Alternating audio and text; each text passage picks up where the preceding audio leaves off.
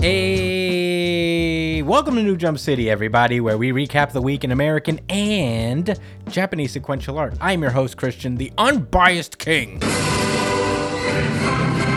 Espinal. And joining me through Discord, it is the man, the myth, the legend. It is the tank top god, Joshua Gangsta Time Cole. It's called partner, but it should be called Gangsta Time. Every single word you said was a fact. It is. I'm pretty sure.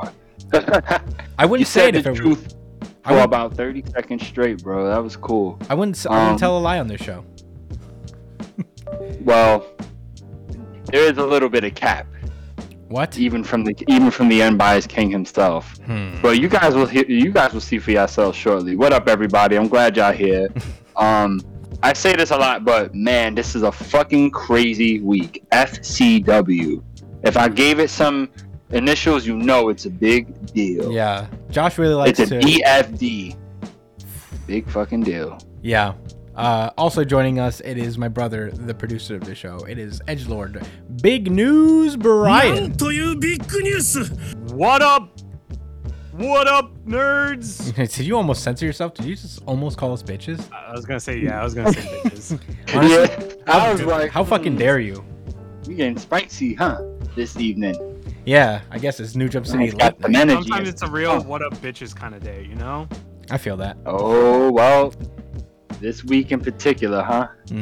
Yeah, we got a big week this week. It's a we only got 4 series. We got Jujutsu Kaisen. No, don't be modest. It's fucking crazy, guys. One Piece came back. Yeah, I mean, I'm getting to it, Josh.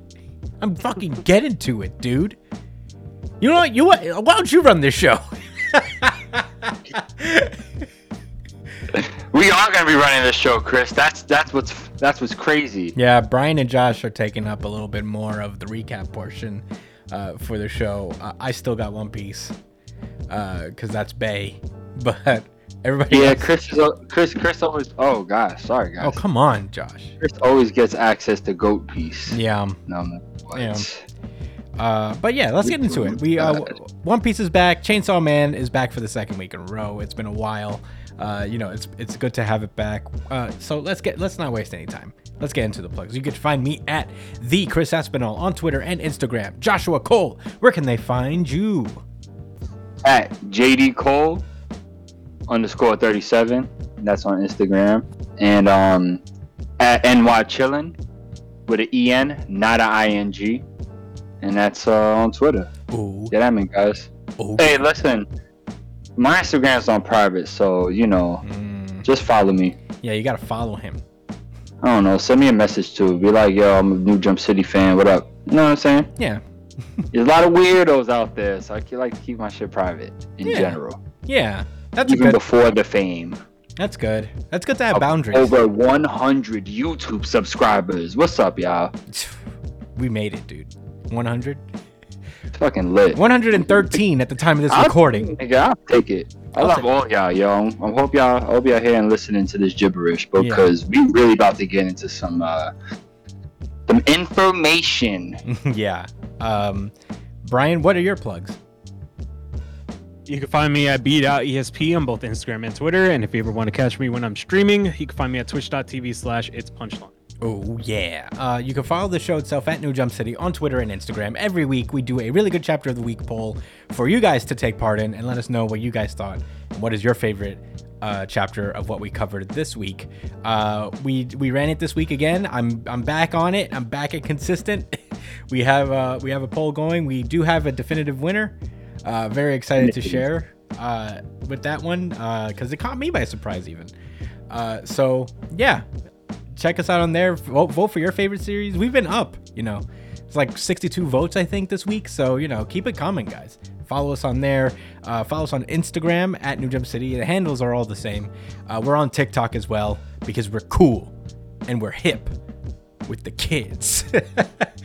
So that's what Brian said. Brian did say I that. never said that. He's the youngest of the group. He is the would know. youngest. Brian is our youth outreach program. But yeah, follow us on there. We really only post clips of this show, but maybe, I don't know, I'll post Manga Rex or something. I don't know. Who knows? Who knows what we'll do? I'm not good at social media. I'm not cool with the kids like Brian is.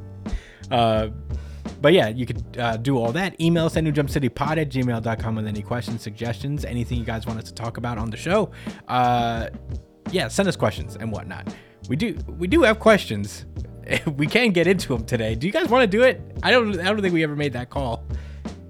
Shit. We will retroactively decide. Yeah, we'll see how we feel at the end of the show.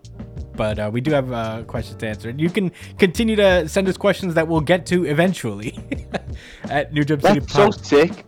Yeah, I was able to use the word retroactively without having to force it. I'm honestly proud of you, dude. You did it. Thanks, man. It's cool. It's pretty neat. I bet. Yeah, email us at newjumpcitypod@gmail.com or comment if you're watching this on YouTube, whether it's on the full video or like the whole like highlight breakouts we make for you guys. Leave us a comment. Any feedback is appreciated. Even I guess mean feedback, but don't get too mean because that'll make me sad. Please. please don't get too mean. But yeah, get on there. Engage with us, guys. We'd love to. We comment back.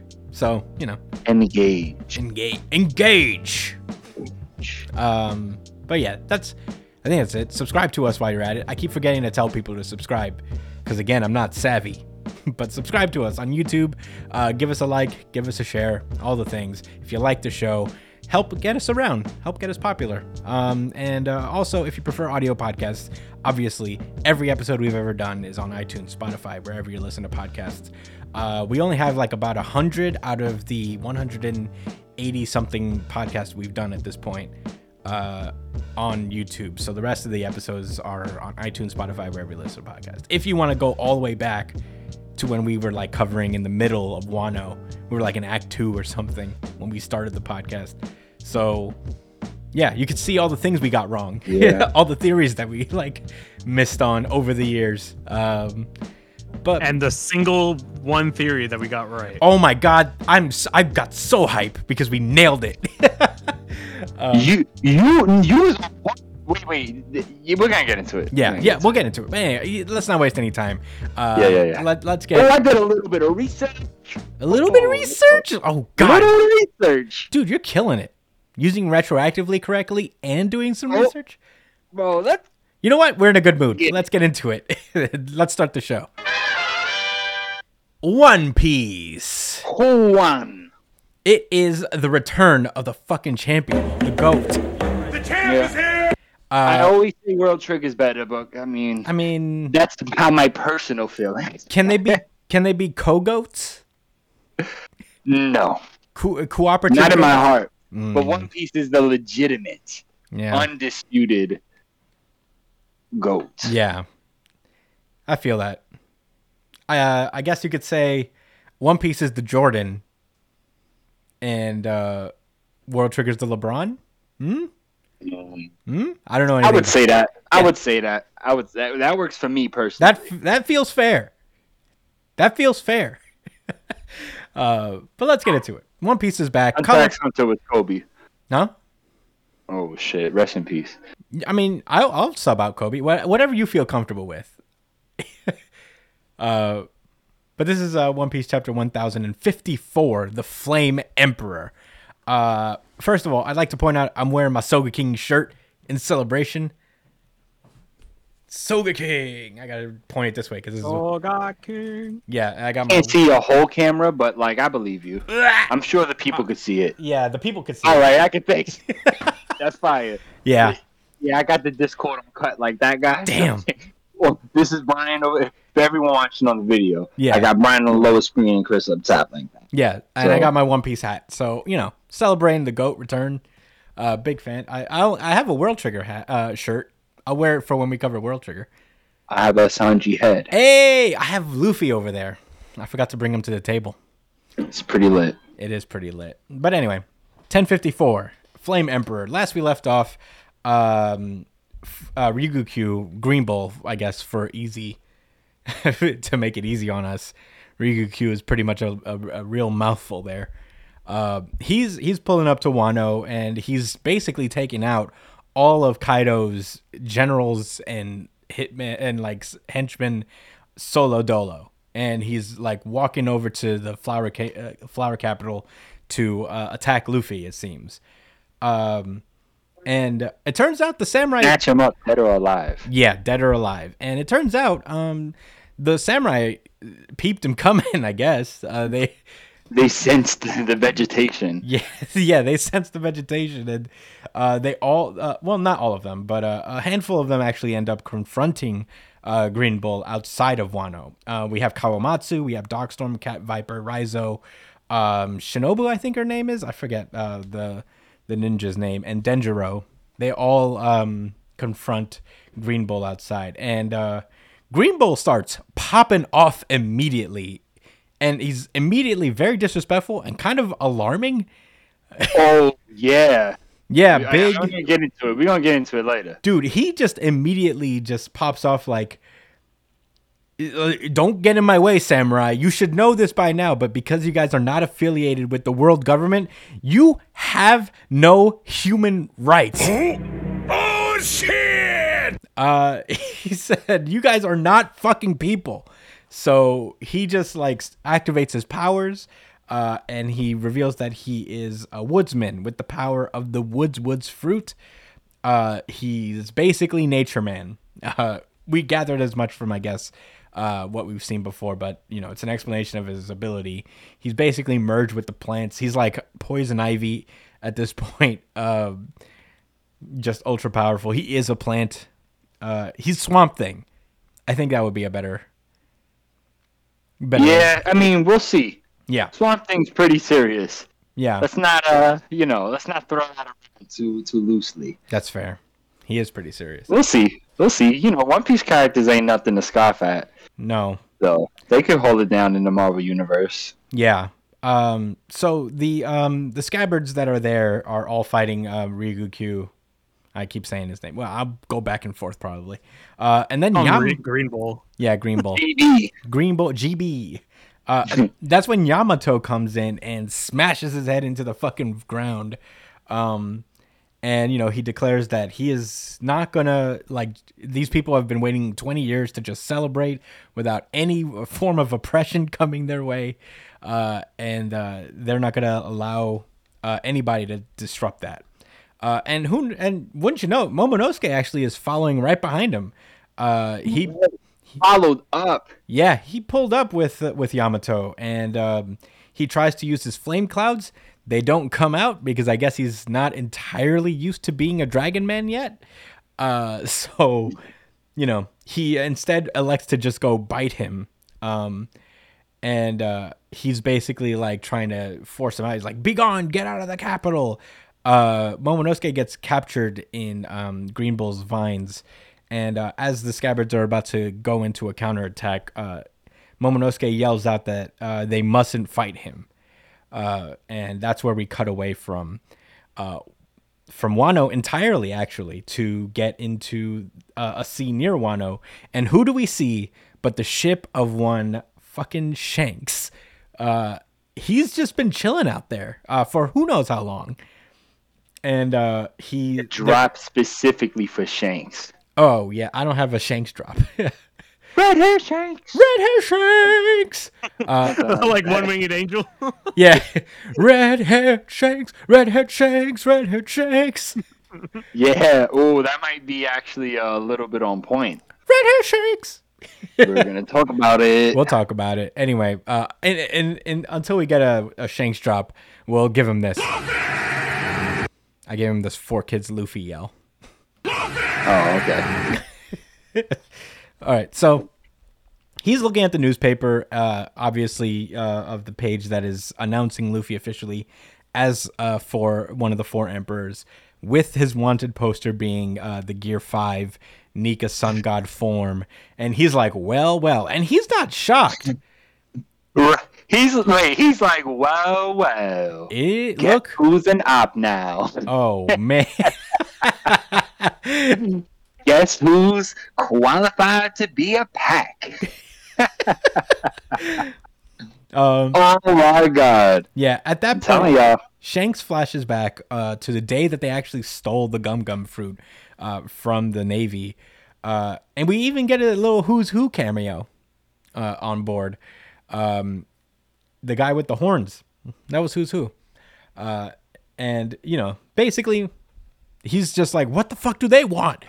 There's nothing on here, just this one devil fruit. And obviously they stole it. And apparently straight from there, they went to Luffy's town, it seems. That's what it seems.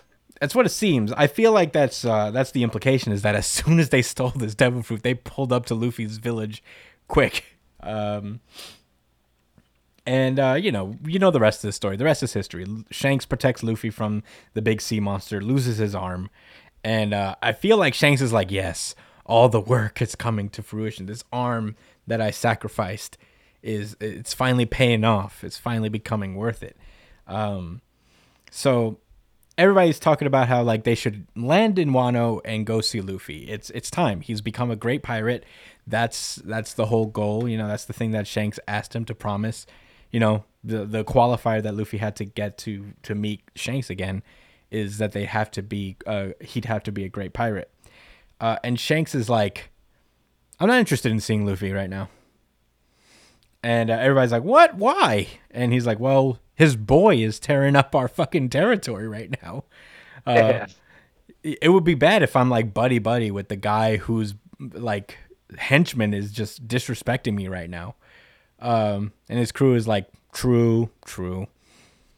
That is annoying. That is frustrating. I do love that like Bartolomeo is like, right? That's being acknowledged right now. Right. Apparently that was shown. It was. It's a cover story. I don't remember what page. It was a while ago. It was a while ago. Where they were just basically doing. A long time ago. Yeah, the cover story was basically checking in with the fleet, so every one of them got a little bit of a look at what they were doing. Bartolomeo was that he was just going around fanboying about Luffy, and he burned Shanks's flag because he doesn't know his history with Luffy. Right. I feel like he wouldn't have done that. Shanks as well. Yeah. That was his OG and saved his life. Yeah, I love that. But anyway, Shanks goes upstairs to Ben Beckman, who's just chilling. The fifth coolest person in the manga? Yeah, the apparent, according to Oda, the smartest man in the One Piece universe. Oh shit. Yeah. I didn't know that. Oh yeah. He's like he's apparently like the highest strategic mind in the verse, as far as I know. Wow. So yeah, he approaches Ben Beckman. Ben Beckman, he pours him a drink. He pours his captain a drink, and Shanks looks at him. He's like, "Say Beck, I think it's time we make our move. Let's claim the One Piece." The hype train. Yeah, I believe that was Oda letting us know. Yeah. That it's time. Oh yeah. Yeah. It's about to get real. Yeah, this implies that he had to wait for Luffy to achieve this level of his devil fruit in order for this to happen. Like, in order for him to feel good about like actually going after the One Piece, I feel like he needs Luffy to do that. So, very interesting. That being said, we cut over to the Navy HQ headquarters, and we get some more information about what's been going on in the world. And this is what we kind of nailed. I don't know if we actually said this on a podcast. I think this was literally in our group chat where we were just like ruminating on what might be happening with the Reverie. Oh shit! Was that in the group chat? It might be just in our group chat, so you guys have no obligation to believe us. I said it. I was like, "Oh, come on! Y'all gotta take on a word for it, man." Yeah, I mean, we basically. Come on, why a nigga gotta lie? This isn't even that like.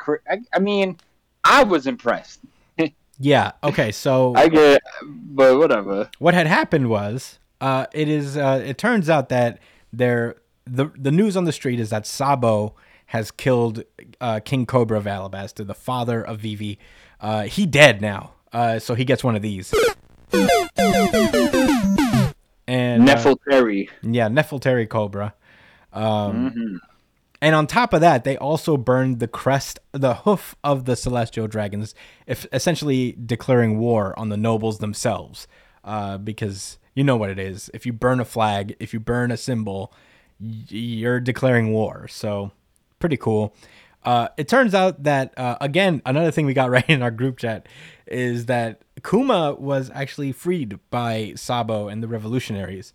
And despite both Ryukyu and Fujitora being there and actively fighting with them, the revolutionaries managed to escape with Kuma. So, one of the Marines are like, well, maybe it was just like really hard for them to use all their power in a place where there's mad kings all over the place and the celestial dragons. Akainu being a dick is like, don't give them excuses. They let him get away. I mean, to be fair, like both of their abilities, like, are like Huge. like it's really hard. Yeah. Yeah. Well Yeah. said, Brian. It's really hard. Like that is a very fair statement, but that's fine. I Yeah. mean, I thought when I first seen this, like, I thought it was kind of wild too. But the fact that it was only 2 admirals against 4 highly skilled with a plan, you know what I'm saying? These revolutionaries, Mm-hmm. and they ended up having Kuma's help after the fact once they probably made contact with him and freed him and allowed him to fight. So it makes sense. It's not like they were waging war right there. It was an in and out mission, so it's very believable. This was just, I probably should have saved this for my thoughts at the end, but I just wanted to Yeah. share that.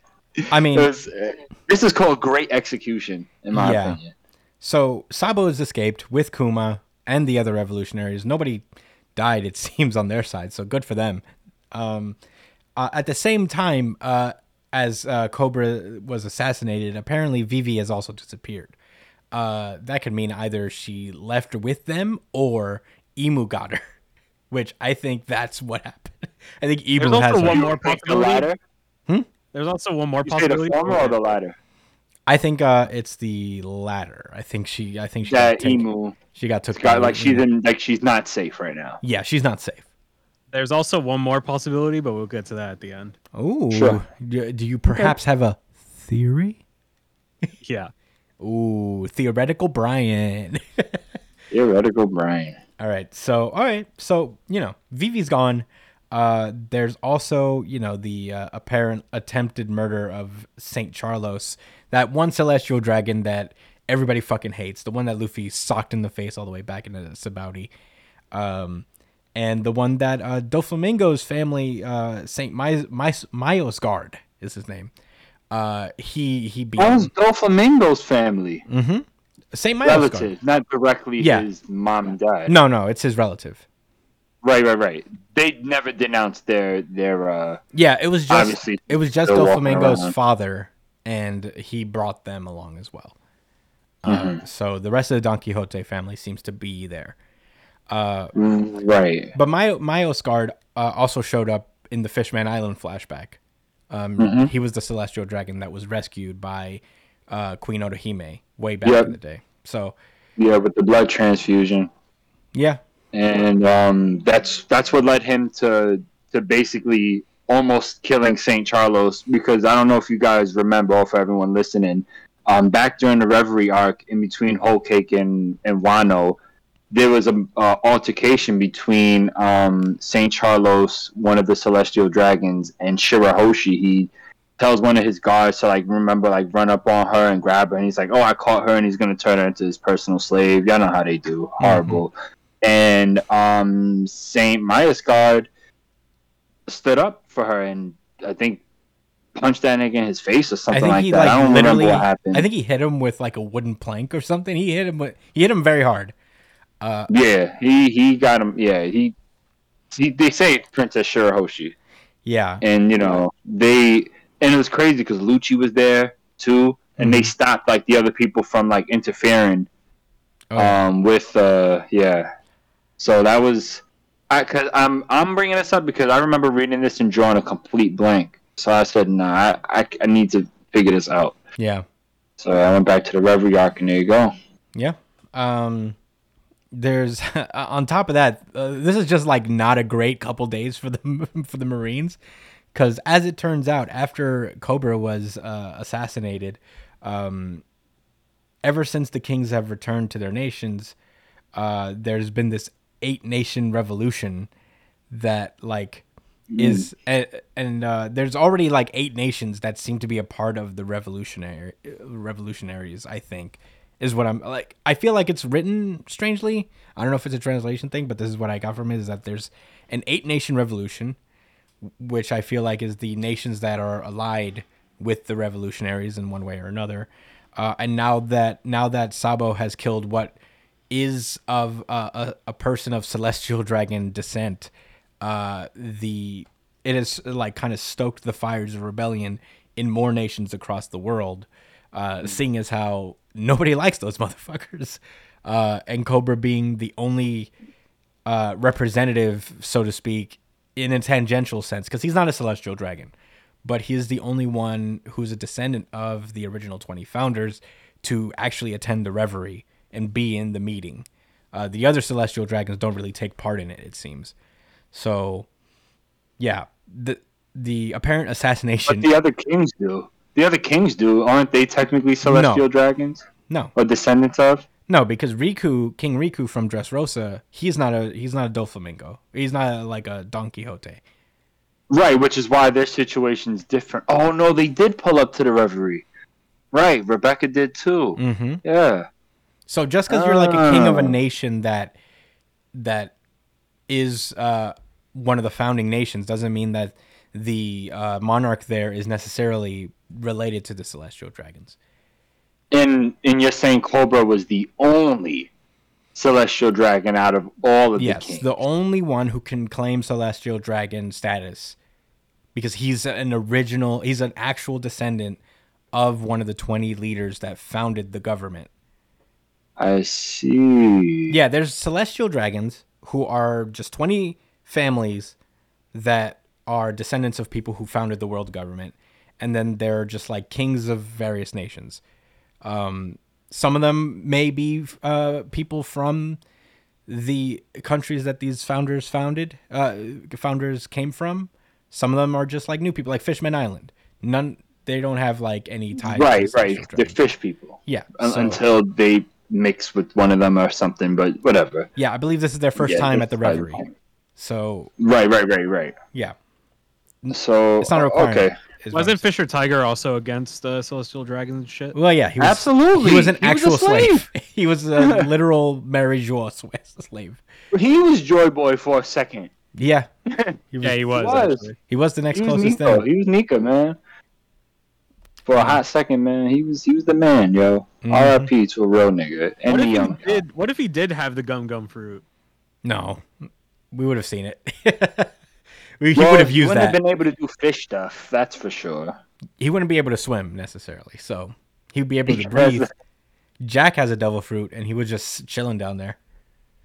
Really? Yeah, Jack is a fish man. But he could swim? No, he could just survive down there. He can breathe underwater, but he just can't swim at all. So he's just down there. He's just on the sea floor like that. That was that one moment. I don't know if you remember when Zoe smacked the shit out of his boat, and he was like, "Come get me, someone." Oh yeah.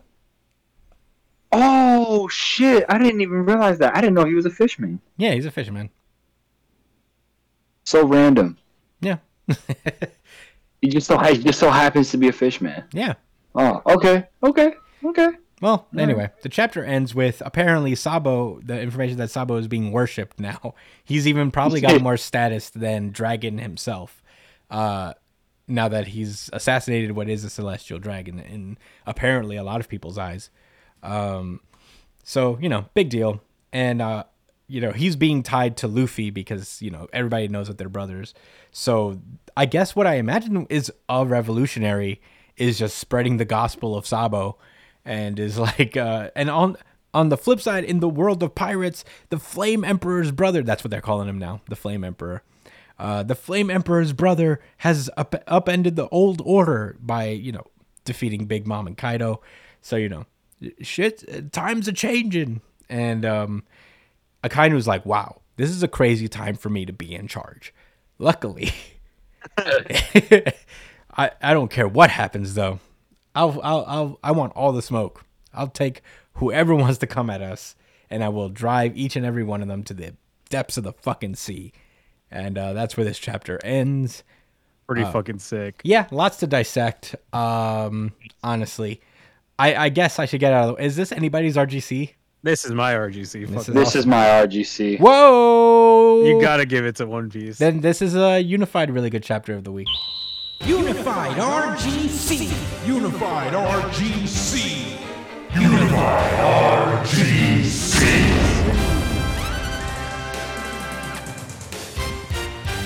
I love that drop. Right. Yeah. Okay. So, without further ado, let's get into our thoughts. Josh, what did you think about this chapter? So I don't know what the right word for it is, but I felt like I had to give One Piece the RGC. And I don't do it begrudgingly. It's just that, man, a couple of the other chapters were just that solid to me. But we'll save that discussion for later. Yes, One Piece returns, and even though it was contentious, it is my favorite chapter of the week. Let me tell you a little story. Sometimes the conditions you absorb something in, like that you when you decide to read something or listen to something or whatever, however your mood is in or how you're feeling physically, can really affect how you take in information. I started reading One Piece when I was at work. I was very tired, my feet was hurting, and I was like towards the end of my break, so I told myself, oh, I don't have a lot of time, so let me try to at least knock out One Piece, because my friend at work was pressing me to read it, because he was like, oh, it's really good. So started reading the first few pages, and it got to where they showed Shanks, and I just wasn't excited, and I knew something was wrong, and I was like, it's got to be me. It's got to be me. So I was like, I'm not gonna even finish. I actually didn't even have time to finish the chapter, so I guess I'm blessing in disguise, because I share how I feel with my friend at work, and he's like, nah, you're bugging. And I was like, I know I'm bugging, man. I don't know. Maybe I'll just feel better later. So I get home, I chill, eat. I actually played a video game for a couple hours, and it's late. I'm almost falling asleep, and I start to smoke, and I'm like, all right, I'm gonna at least try to read One Piece now, even though I'm still tired. I was like, I want to at least read it because I'm interested in how the chapter finishes, But something told me yo, Josh, read the last chapter first, just to remind yourself, because I started this chapter from the beginning when Ryugoku was walking, and I was like, wow, he really started it exactly where he left off. But I wasn't sure, so I went back to the last chapter, read that whole thing, and then as I read that, I got hyped. I was like, oh shit, the next chapter is right here, and I didn't even finish it yet. So, it got to Shanks, and I was like, oh man, I started seeing the panels, reflecting on Luffy's past, and then the little bit of talk between the crewmates, and it all gets to the part where he says, let's claim the One Piece. I'm not going to make the complete edgelord prediction or theory of saying that Shanks is going to be a bad guy, that he's all along been this mastermind that's been plotting to just get the One Piece all first. That sounds fucking ridiculous, to set up a child to predict him to be an emperor and Nika the Sun God. There's a lot we don't know, but I'm not willing to believe that is some type of evil, nefarious plan. However, it did make me think about, what does Shanks represent and what does Dragon represent? I'll tell you this. We know what Dragon represents. We don't know his whole story. We don't know his whole background, but he is a revolutionary. He is fighting for change. He is fighting against the oppression of the celestial dragons and their marine cronies that enforce their royal laws. What's Shanks about? They can't have the same shtick. I'm not saying they can't, but it would seem a little odd for them to both be these guys that want to ultimately save and free the world. I feel like there's just a little bit more depth to Shanks' character, whereas whatever we learn about Dragon, it's going to just reinforce the fact of why he's a revolutionary. We have no idea what Shanks' motivations are. You know what I'm saying? What led him to those? So, if Dragon is the revolutionary, what is he? What is Shanks? The pirate? I don't know what that means. These are just thoughts I had, you know? These are the things that came across my mind. So, And I think Otis setting us up for something. I'm going to continue my thoughts, but it sounds like you have a rebuttal, Brian. Go ahead. I just wanted to like the distinction between pirates and revolutionaries is that pirates aren't heroes, so to say.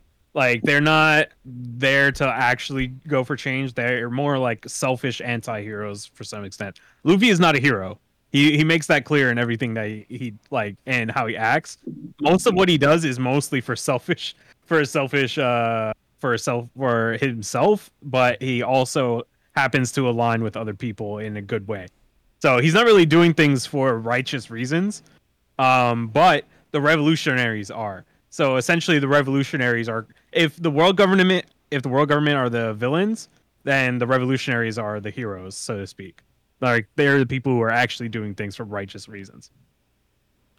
So you believe that Shanks definitely has his heart or his mind in the area of being against, you know, the Marines, especially as a pirate, but also philosophically, like against the Celestial Dragons, perhaps. Like is what you're like implying that regardless of like his actual purpose, it's something in that area similar. What I'm trying to say is that don't be surprised if Shanks has been like, because he's a pirate, he's not a revolutionary, so don't expect him to like. Don't be surprised when he does something, or that his intentions aren't as good as we all think. You know, like because pirates That's exactly what I'm. That's exactly what I'm anticipating. As a matter of fact, Yeah. That's actually I was gonna get to that towards the end of my thoughts, but I'll just go ahead and say it straight up. I think if I have a theory, it's that we're getting lined up to see Luffy end up facing off against Shanks for some reason, and it's not about someone being evil. It's about someone just being in your way and who wants it more. I think it's going to be a little bit more pure, like I want it and you want it, and it's not about any agendas or politics. You know, it's just for the pure joy of discovery. And you know, I could see something poetic like that happening, but knowing Luffy, or just knowing how shonen stuff works in general, Shanks is gonna have to do something divisive. Is that the right way to? Yeah, right. Like this, he's gonna have to do something in conflict with Luffy's interests or feelings. In my opinion, I foresee something like that happening, but who knows? I kind of have I'm a not rebuttal. going to die on that hill. I I wouldn't think be surprised, and that would sound super interesting to me. no, there's definitely like a conflict between Shanks and Luffy already. Luffy has acknowledged that if he wants to be the king of the pirates, he has to beat all 4 emperors. So I think he's always planned on fighting Shanks from the beginning. Does he know Shanks is the emperor? Like he knows now. No, Yeah, I think he's he always knows. If he didn't know, He's always known. all right. But yeah, he knew that he would have to fight. Like when he initially made the alliance with Law, Law's only intention was to take down Kaido, and Luffy's like, well, that actually works out because I'm planning on taking down all 4 of them. All of them. Yeah, well, I was gonna do that anyway, so sure, let's do it together.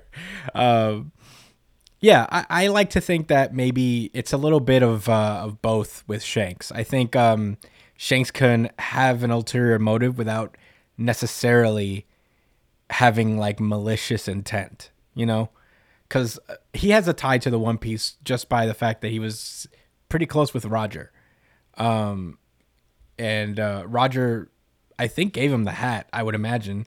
So, and he did say something to him before he died. So I think Shanks is acting on something that came from Roger, not necessarily, maybe not an order necessarily, but they had a relationship that would give me reason to think that like Shanks has a tie with Roger that makes him push towards the One Piece more than anything. Shanks is an interesting one because I don't know if he cooperates with the government necessarily, but he seems to have a somewhat working relationship with them. Yes, because he can and that's very weird to me. Yeah, it's either he's red flag. Like if it's a red or a green flag, it's leaning more red. Yeah, I think everybody's leaning towards red when it comes to Shanks a little bit. But yeah, I mean, I don't know. No pun intended. Yeah, I mean, Shanks could also be using the world government, his status. We don't know his actual relationship with the Gorosei. We don't know why they just let him pull up to their fucking office, being one of the most notorious pirates in the New World. Right. Who knows? Fucking weird, guys. Something's not adding up. Yeah, I would like to think that like Shanks is playing everybody. Like I don't think he has like a good relationship with them. He has some kind of arrangement, maybe, but it's not a friendly one, it feels. I don't know. We have nothing to go on. Oda's very good at not giving us any clues, but still coming out with the most plausible thing possible. So, I don't know. But yeah, you have more thoughts, right, Josh? Nothing major. All let me see. Let me go through these pages. Yeah.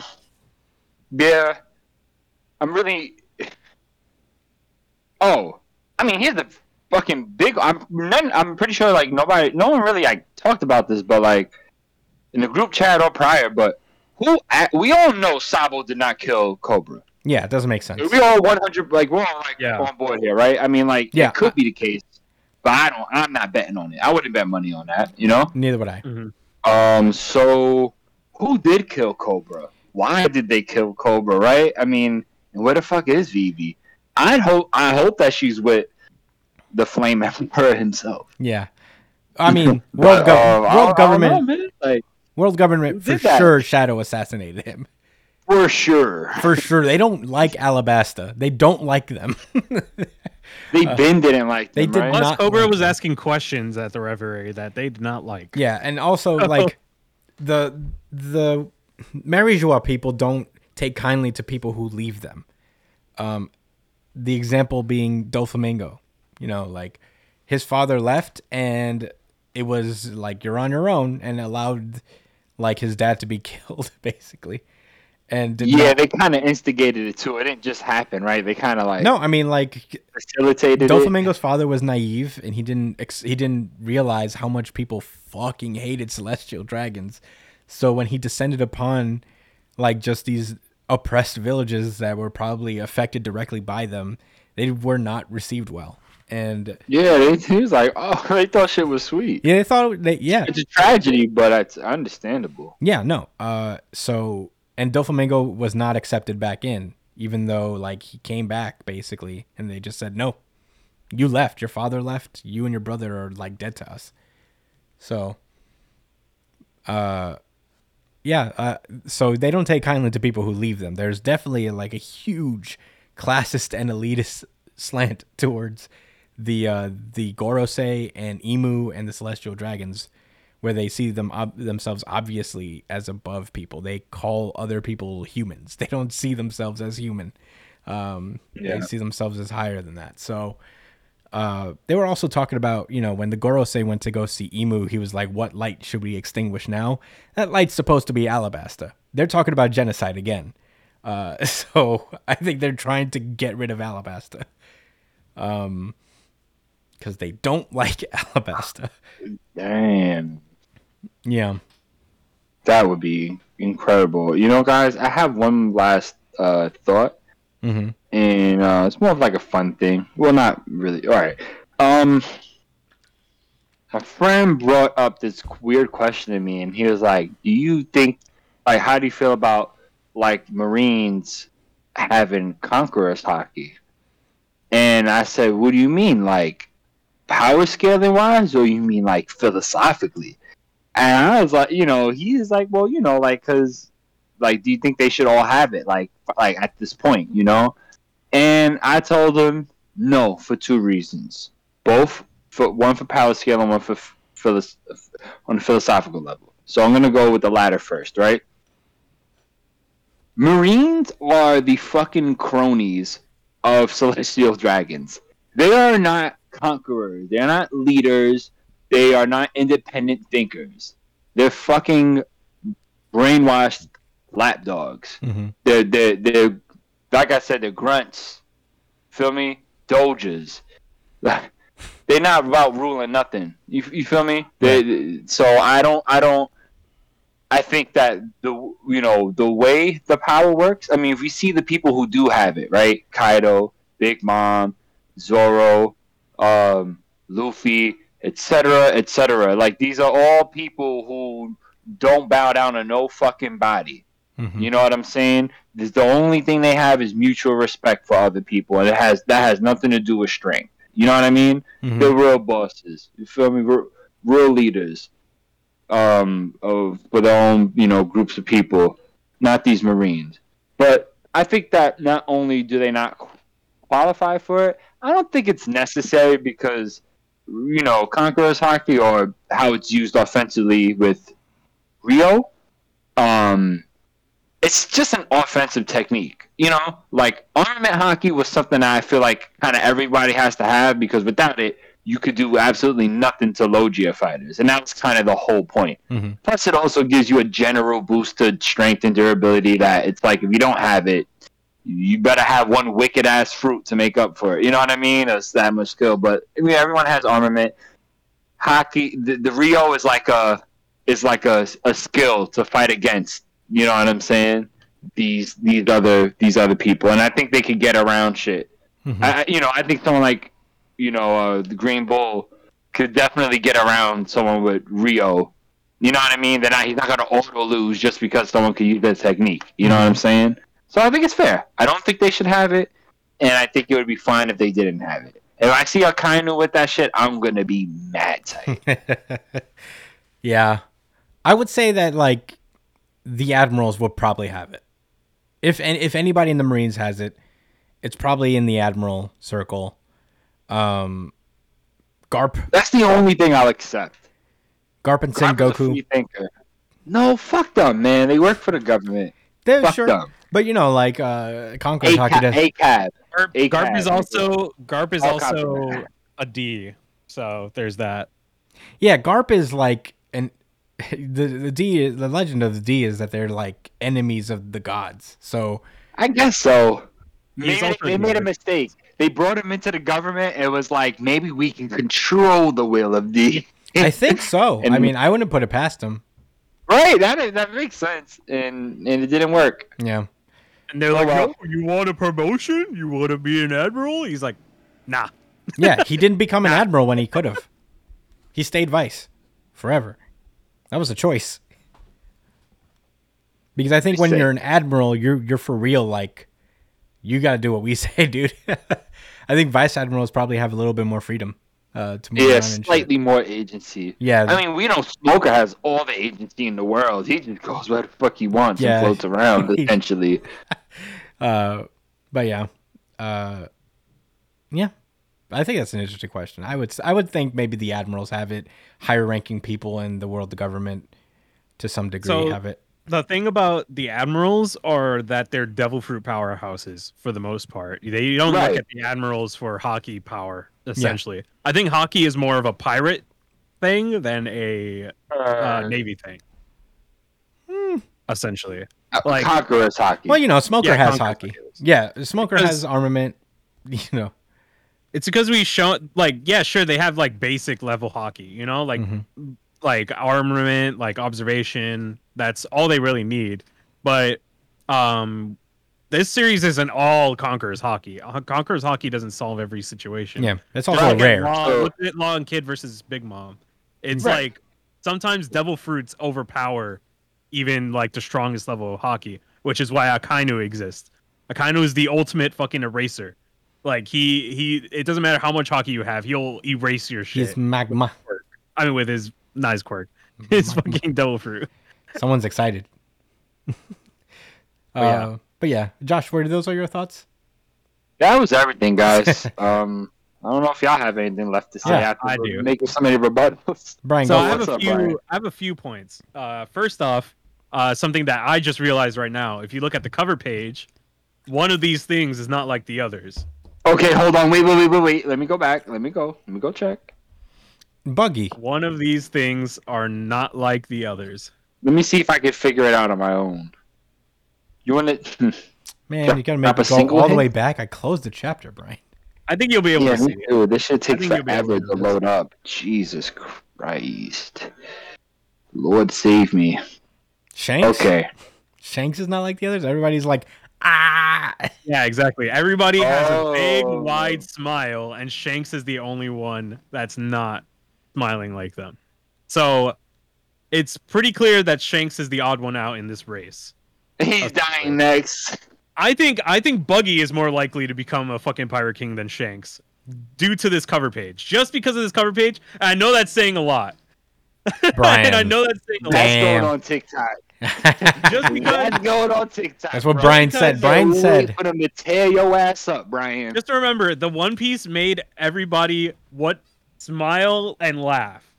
And all three of these guys are smiling and laughing, and they look crazy. But Shanks is the only one that's tame. So I think that's just one little red herring. Well, no pun intended. One little red herring that Shanks is not going to be Pirate King before any of these guys. Well, I'll say and this. whoever replaces him next will have a smile and fit in with the others. Well, I'll say this. I think maybe that is like a little bit of an intentional thing. There could be something intentional to this cover page. Oda does like to hide things in color page spreads sometimes. So maybe, yeah, it could be just Shanks' personality, but you know that could also feed into a lot of things going on with Shanks and why he's different from the others. Everybody else is an absurd person except for Shanks. He's pretty I think much Shanks is way too cool to do anything like that. Like, to express too much emotion. yeah. There's no way. Yeah. He's red hair Shanks, Brian. Like, Yeah, I know, but that's the point. come on. Yeah, That's the point. I hear what Brian's saying. I think it makes sense. I don't. He's a I don't gangsta. believe He's a gangsta, but he's not the gangsta. Essentially, Well, he's more like the setter than the spiker. You than just the said kid, you said Buggy holds more weight. yeah. he said it. Buggy, Yeah. judging by the cover page, he's more likely. I'd say just Yeah. by the cover page alone. You But- heard it here first. All right, on to the next. Let's get on to what happened to Vivi. All right, so there is a theory out there that Kuma sent Vivi somewhere else before she could get captured by the world government or by the Holy Knights, essentially. Hmm. So he either sent her to the revolutionaries to Dragon, or she's on her way to Wano right now. So Well, that's one of the possibilities. So there's three possibilities. Vivi either got captured, Sado got away with her, or Kuma sent her somewhere else. I would say Kuma's is probably a little unlikely given how we don't know how much agency he has or control over his devil fruit post-death. So, True, he's a full robot now. yeah, he's a full robot, and his last, request to, his last action as sentient Kuma was to protect the Thousand Sunny. So I don't know how operational he is in that sense. I'm not counting it out, but it would we really have to get a baseline for how much of Kuma is left in there, because I think the whole point is that there isn't anything left of him. But I don't know. Who knows? Maybe that will be explained more. That's one thing I'll say that is unlikely, but we've been wrong before. I'm not going to say it's entirely wrong. We sure have been wrong before. There is also one more theory. Oh my God. And it's also in reference to Shanks, all right, and how this is all going to go down. So essentially, there's a theory that Davy Backfight is going to come back, and Shanks is going to do a Davy Backfight for the Straw Hat once they meet again.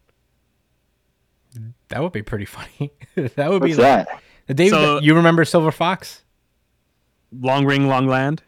The game they played with that fucking gag character, Foxy. essentially. All right, so let me give don't you a little remember, refresher, Josh. Because it's not a very memorable arc. Let's be real here. I And remember not it. a lot of people like it. When did it Um, happen? It happened like right after, Skypiea. right before CP9. It happened right after Skypiea, before CP9. Adam. All right, so essentially, Afro let me Luffy. do a You refresher. don't remember Afro Luffy? I'm sure a lot of people don't remember. Wow. I'm sure a lot of people No, don't remember. a lot Long of Ring, people Long Land. remember the Davy But back fight. essentially, Davy backfights is when two pirates challenge each other to a game with a price. Whoever wins gets a reward of that they name. So during the Foxy fight, it was whoever wins this Davy back fight, I could take one of your crewmates. So, and every game that they play, they lose more and more crewmates to the Foxy pirates. And in order to get them back, you have to play for them. You have to fight for them. So essentially, it's not even like you don't have to have a malicious intent for the Davy back fight. It's just an agreement between pirates to play a game in which they get a reward of whatever they name, as long as they agree to it. And this Davy back fight would be between the red-haired pirates and the Straw Hats, which would make sense because they don't really hate each other, so they're probably not gonna fight over anything else. So a Davy back fight would be the most like sportsman-like fight between the two. You know, it would make the most sense. You know, they play the game, they stake something on it, and they fight for it. And everybody can go for it, I guess. Anybody on the Straw Hats could go against each other. So I think that would be a pretty interesting way to bring it back, make the Long Ring, Long Land arc actually make sense. Well, I think it makes sense. Well, look, here's the thing. A lot of people discount the Davy back fight as like, and you know, you can have your feelings about it. I get it. It's not, it feels the most fillery. It feels like manga filler. It's so strange, that arc. But I enjoyed it because it does have like kind of a significance, I would say. I think the significance of the Davy back fight is that like it preceded an arc where things got extremely difficult for the Straw Hats, where like the Grand Line suddenly went up a level after they got back from Skypiea, and they nearly lost everything like several times over. Yeah. And the idea of Luffy taking on this silly competition that like seemingly has no stakes, but then when he got to his game, which is just a fight, he almost lost everything. Like he almost lost the right to be a pirate, essentially. So it was a silly game, but it was to prove that like what Luffy doesn't understand is that like in that moment, even this silly little thing could have meant the end of everything, in a sense. But that's the thematic element that I took from Davy back fight. No, That's why I think it's coming back against Shanks. I think it makes sense. I mean, I wouldn't be mad at it. I think it makes sense, the idea of a Davy back fight and like Oda's tendency to bring back things from thousands of chapters ago. I wouldn't hate it. Maybe that's what the Elbaf arc is that they get to Elbaf and they do the Davy back fight there. And I think Elbaf would be the perfect place for it because combat is seen as a sport in Elbaf, like for giants. Mm-hmm. Yeah. And it's theorized that Elbaf has ties to Shanks in general. That's like what people I was think. just about to ask that. Is that Shanks' territory? Or We don't know. Yeah, remains maybe to be Bart. seen? Maybe Bart is just causing up a storm in fucking. I think we would see giants more, but I don't know. I feel like we would have noticed giants on Bartolomeo's story. He has a different territory. They would have said Elbaf as well. Where else would they be heading to get? Like, if they have to cut through Wano to get to where they're going, where else would he be? Well, no, they're not going after Bartolomeo. They're just saying that like they can't buddy with Luffy publicly because his boy is tearing up their other territory. Shanks has probably a bunch of islands under his like control, so Barto just hit one of them. But yeah, I mean, Josh, Brian, do you have any other thoughts? No, that's it. This was a big chapter filled with a lot of information. So Yeah. I'm gonna keep it short because we've been on One Piece for like an hour, if I think, actually, Yeah. thinking about it. So pretty brief. Honestly, we're reaching the point of One Piece that I've been waiting for personally. I love One Piece top to bottom, but my favorite parts are always these like middle, like in between arcs, where we get to see like the world react to things and how the world has changed and evolved since the Straw Hats were out there. That's practically like an element of storytelling in manga that like Oda created. The idea that like this world, like worlds can be living organisms that aren't like necessarily tied to the protagonists and move and change on their own. And that's what I always loved about One Piece more than anything, honestly. It's just a lot of people say that One Piece is the king of world building, and it's true for this reason. There's no other manga really does it like that, you know? A lot of manga very much tie the elements of their world to the protagonists that inhabit it. And Oda's the only one that just like allows it to grow without it, independent of them. But yeah, that's why I love it. I'm very excited for what comes next in One Piece in this post-Wano arc. So glad that we don't have a break next week from One Piece. Hopefully that continues onward. We get more non-breaks. We're getting color pages again next week, apparently, from One Piece. Very exciting about that. But yeah, not much else to say. Everybody said what I wanted to say, so no point in bashing the hammer, hitting the nail too hard on the head, or whatever the saying is. But yeah, without further ado, we should move on, yeah? Yes, sir. Then let's go. Oh, yeah, let us know what you think about One Piece. I'm trying to get more calls to action going. But comment what you guys thought. Tell us your theories about what's going on. But yeah, let's move onward. Chainsaw Man. I'm going to throw this over to Josh now because he's volunteered to take on Chainsaw Man. Sure did. Go for it, boy. Alrighty. I actually did not download it on the tablet yet. Just give me 1 second. Wow. Unprofessional. Okay, guys. Chainsaw Man, chapter 100. How to walk 100. shoeless. Yeah, 100. That's so funny that he didn't even make it to 100 to end the series. The first part of the series. Yeah. I think he could have did that, but whatever. Good for him for not forcing it, I guess. For fighting the OCD urge. Anyway, yeah. How to walk shoeless. This isn't one of those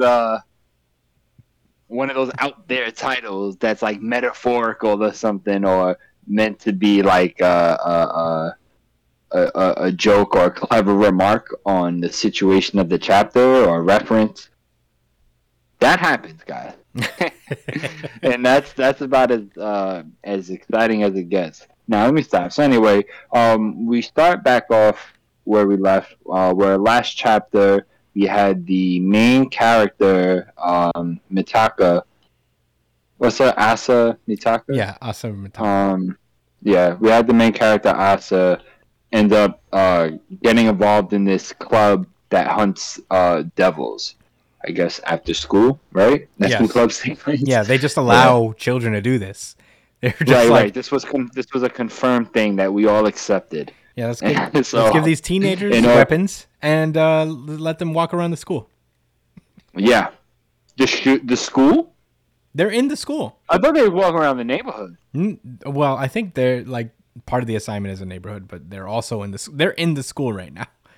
Damn, is that lethal at school? I think I'd hunt for devils. I guess like the miniature ones, the ones that could probably grow into something worse if left. Yeah. That's not how it works. This isn't Jujutsu Kaisen. Mm-hmm. Well, you know, they have a chicken devil. Oh, yeah, the more fear they have, the stronger it will get, yes. right? So yes. All right, fair enough. Anyways, yeah, so, you know, they're doing this seemingly harmless club activity. Asa's, like, really feeling, like, down on herself. I mean, she feels super awkward that she's grouped up with this guy that gave her a hard no when her alter ego War Devil asked him out purely for the sake of taking control over him. That was a cool little quirk that the War Devil has. Anyway, yeah. So she's dealing with the fact that she's in a group with someone that rejected her cold and hard, and she also feels bad about killing that devil chicken thing. Bucky, the devil, when the chicken devil. Bucky when she fell on it and its guts spilled out. So she's an emotional wreck. Plus she died, and like I said, has her body taken over by something else. So life's rough for us. I'm not gonna lie. I'm not even gonna try to take that from her. She's really going through it. Been going through it. She walks in the hallway and sees like these 3 girls, I guess from her class, and she makes eye contact with one of them, it seems, and they just kind of like walk past her, and they start talking a little bit of shit, like when like behind her back, and like kind of laugh at her expense. So she feels like shit, and she decides to say, "Fuck it, I need to go home. I'm gonna make an excuse. I can't deal with this shit no more."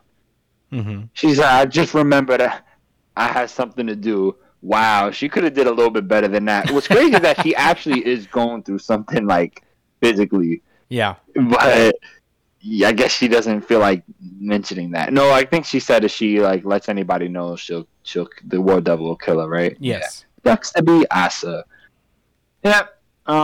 Anxiety galore. Plus, she's a high school student. I think those same girls apparently like broke into Asa's locker and threw, I don't know, chicken livers on her fucking sneakers. That's like chicken. Yeah. That's raw morbidly creative. Like, I never thought about doing that to somebody. That's pretty crazy, man. The pettiness. They have pretty creative levels of pettiness in Japan, apparently. At least from the perspective of this author, which name is Tatsuki Fujimoto, I think his name is. Thank you, Chris. Where would we be without the Unbiased King? Anyway.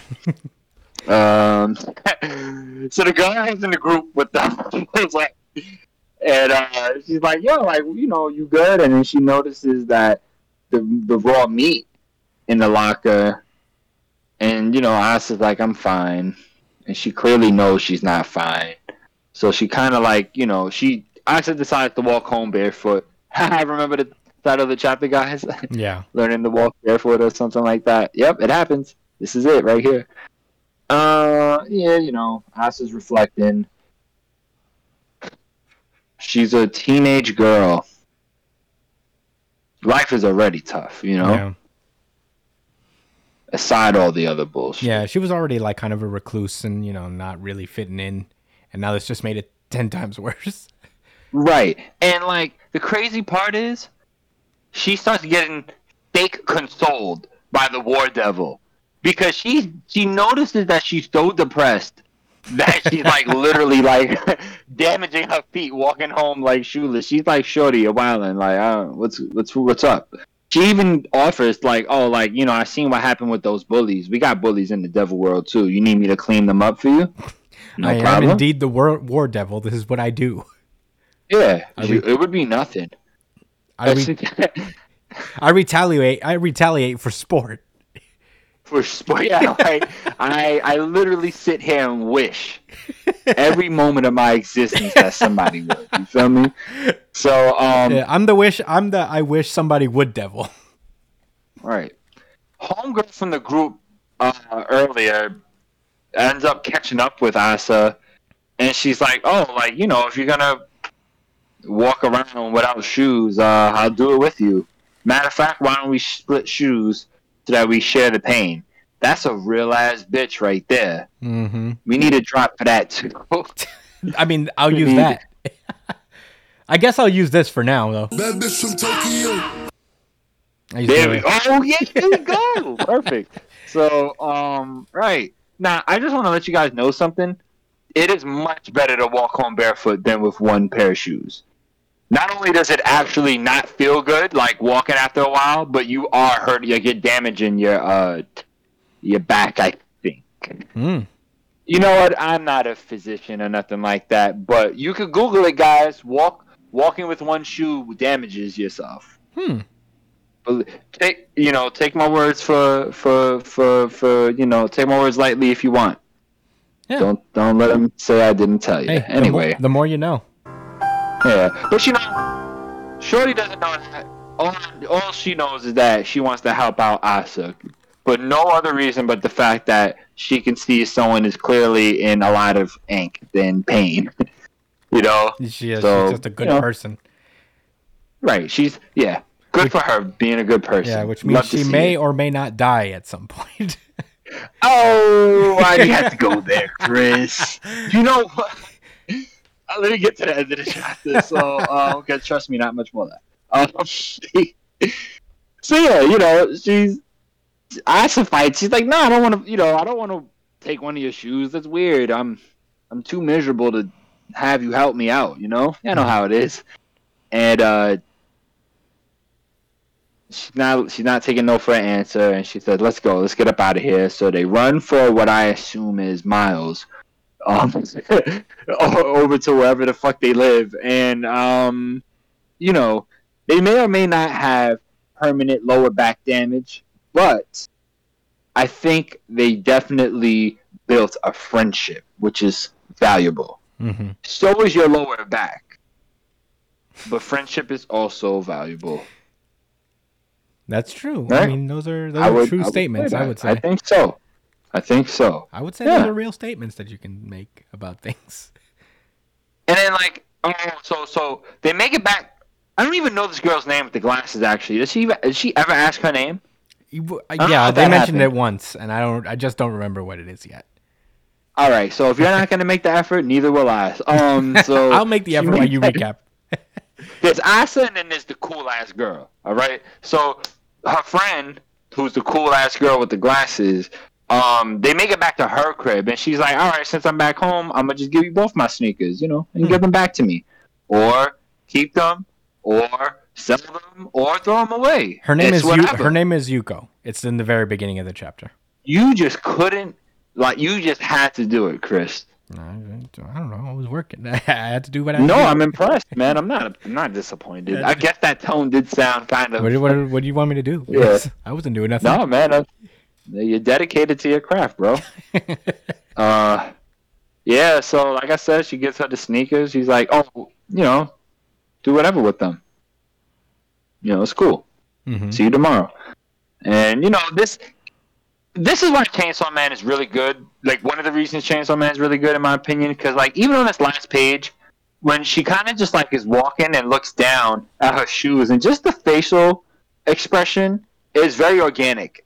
It's like a girl, she's, kind of oh. You could see there's a blend of emotions there. There's these actually look kind of nice. And, these are comfortable. Or, she could be thinking about, wow, that was really nice.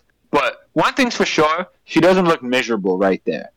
That small gesture kind of helped her day out. And I think that kind of was the point of this chapter. Mm-hmm. But that was it, guys. Oh, but right before it ends, the Roy Devil's like, oh, all right, so should we go sell those? She didn't say that. Yeah. And Asa's like, are you fucking dumb? No. No. I'm going to keep them forever as a token of our friendship.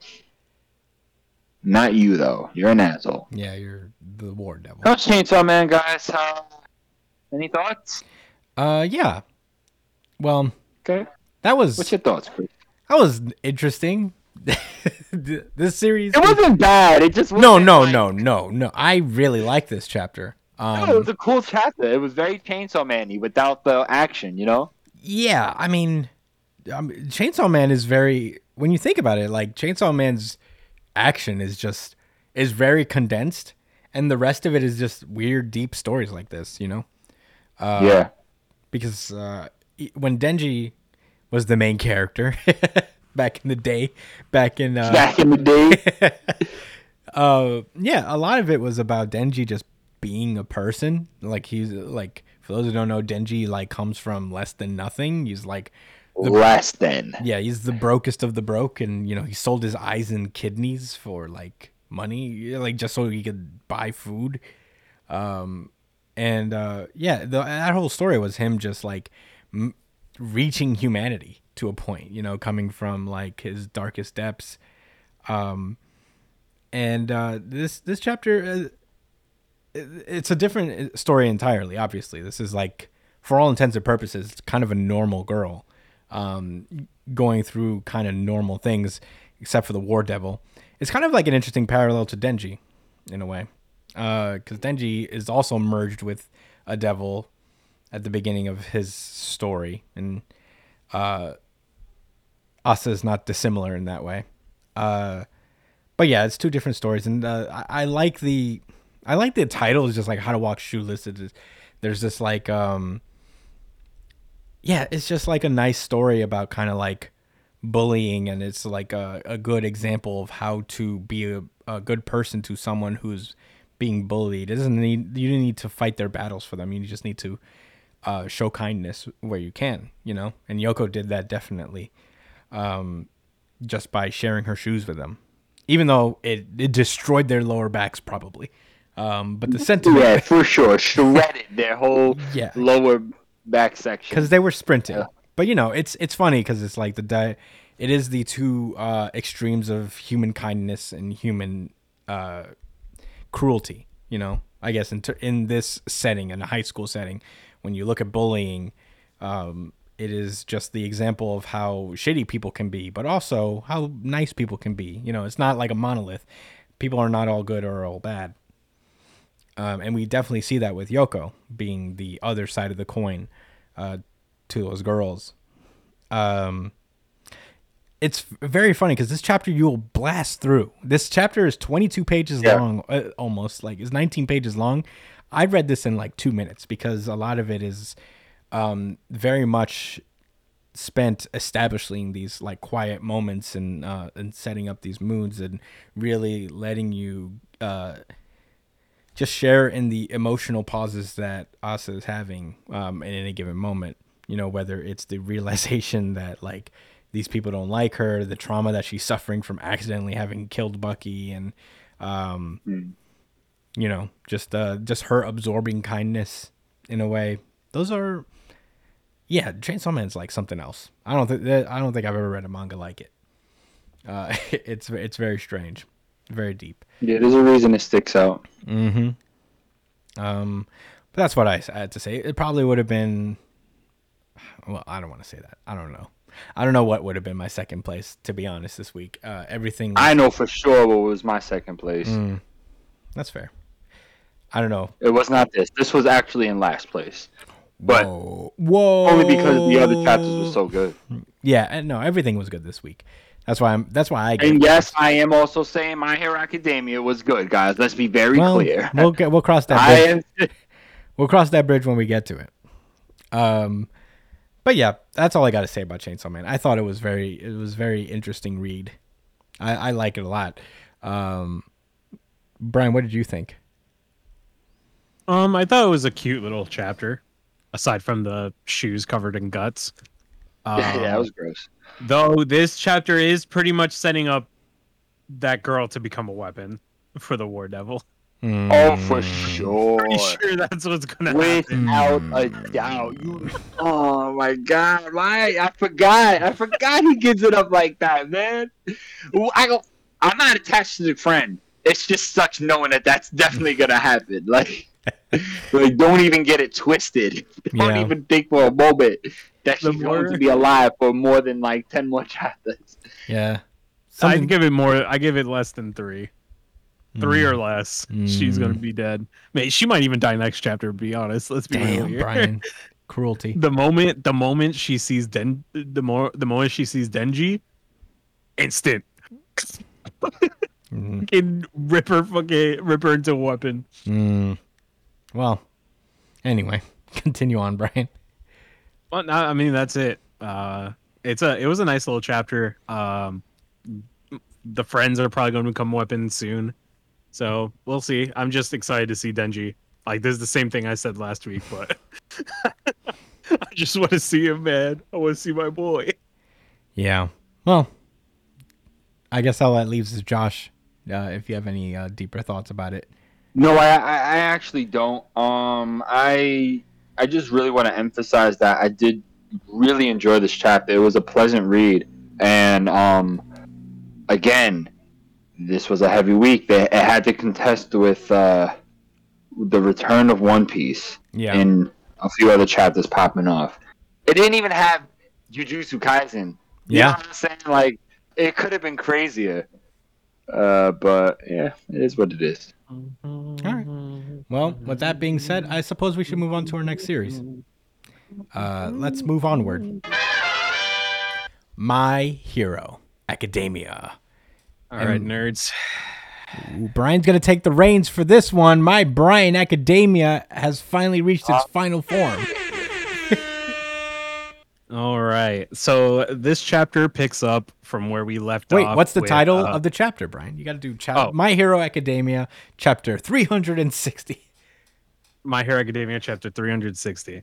All right, so this chapter picks up from when Bakugo is getting his ass mollywopped by fucking Shigaraki. The chapter actually starts with him having his foot on top of Bakugo's head, and he's kind of just like, he's still continuing to shit talk. He's like, oh shit, where the fuck your boy at? Yo, I'm gonna whoop your ass. Yo, you remember when I beat your ass before? And this dude got mad fucking pissed off. Yo, I just wait until you sees this shit now. And he kind of like, I remember. He kind of grabs Bakugo with his toes. That and was flings him up. crazy. And then he uses the same leg that he flung up. He brings it down and breaks Bakugo's gauntlet in the same swing. That was sick. The level of disrespect. Finesse and disrespect. You ever pulled someone's hair? You ever pulled someone's hair with your toes? Ugh. I seen a video on Instagram where like they grab their like Uber Eats delivery, like their food delivery, like with the toes out the door. They cracked the door open, grabbed the bag with their toes, and brought it in and shut the door quick. And I was like, wow, that's exactly what this shit reminded me of. It's way more extreme. Dude, and you know Shigaraki's going into a Uber Eats. Oh, and it's Shigaraki's feet out of everyone. Oh. Look at all of the little toes. Oh, it's so crusty.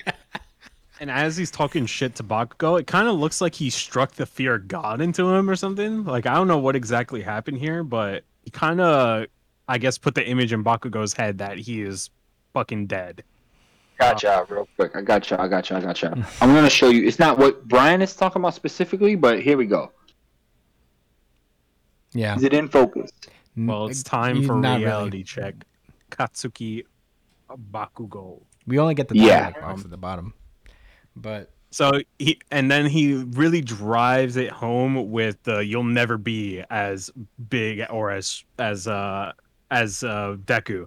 and Nejire comes in and she shoots one of her fucking shockwaves at him, but this dude, foul as he is, uses Bakugo as a fucking shield for the attack. So Nejire actually pretty gangster. Nejire had to kind of change the trajectory of her blast, but this opened up an attack for Sun Eater to come in from behind and drop a venom toxin inside of him.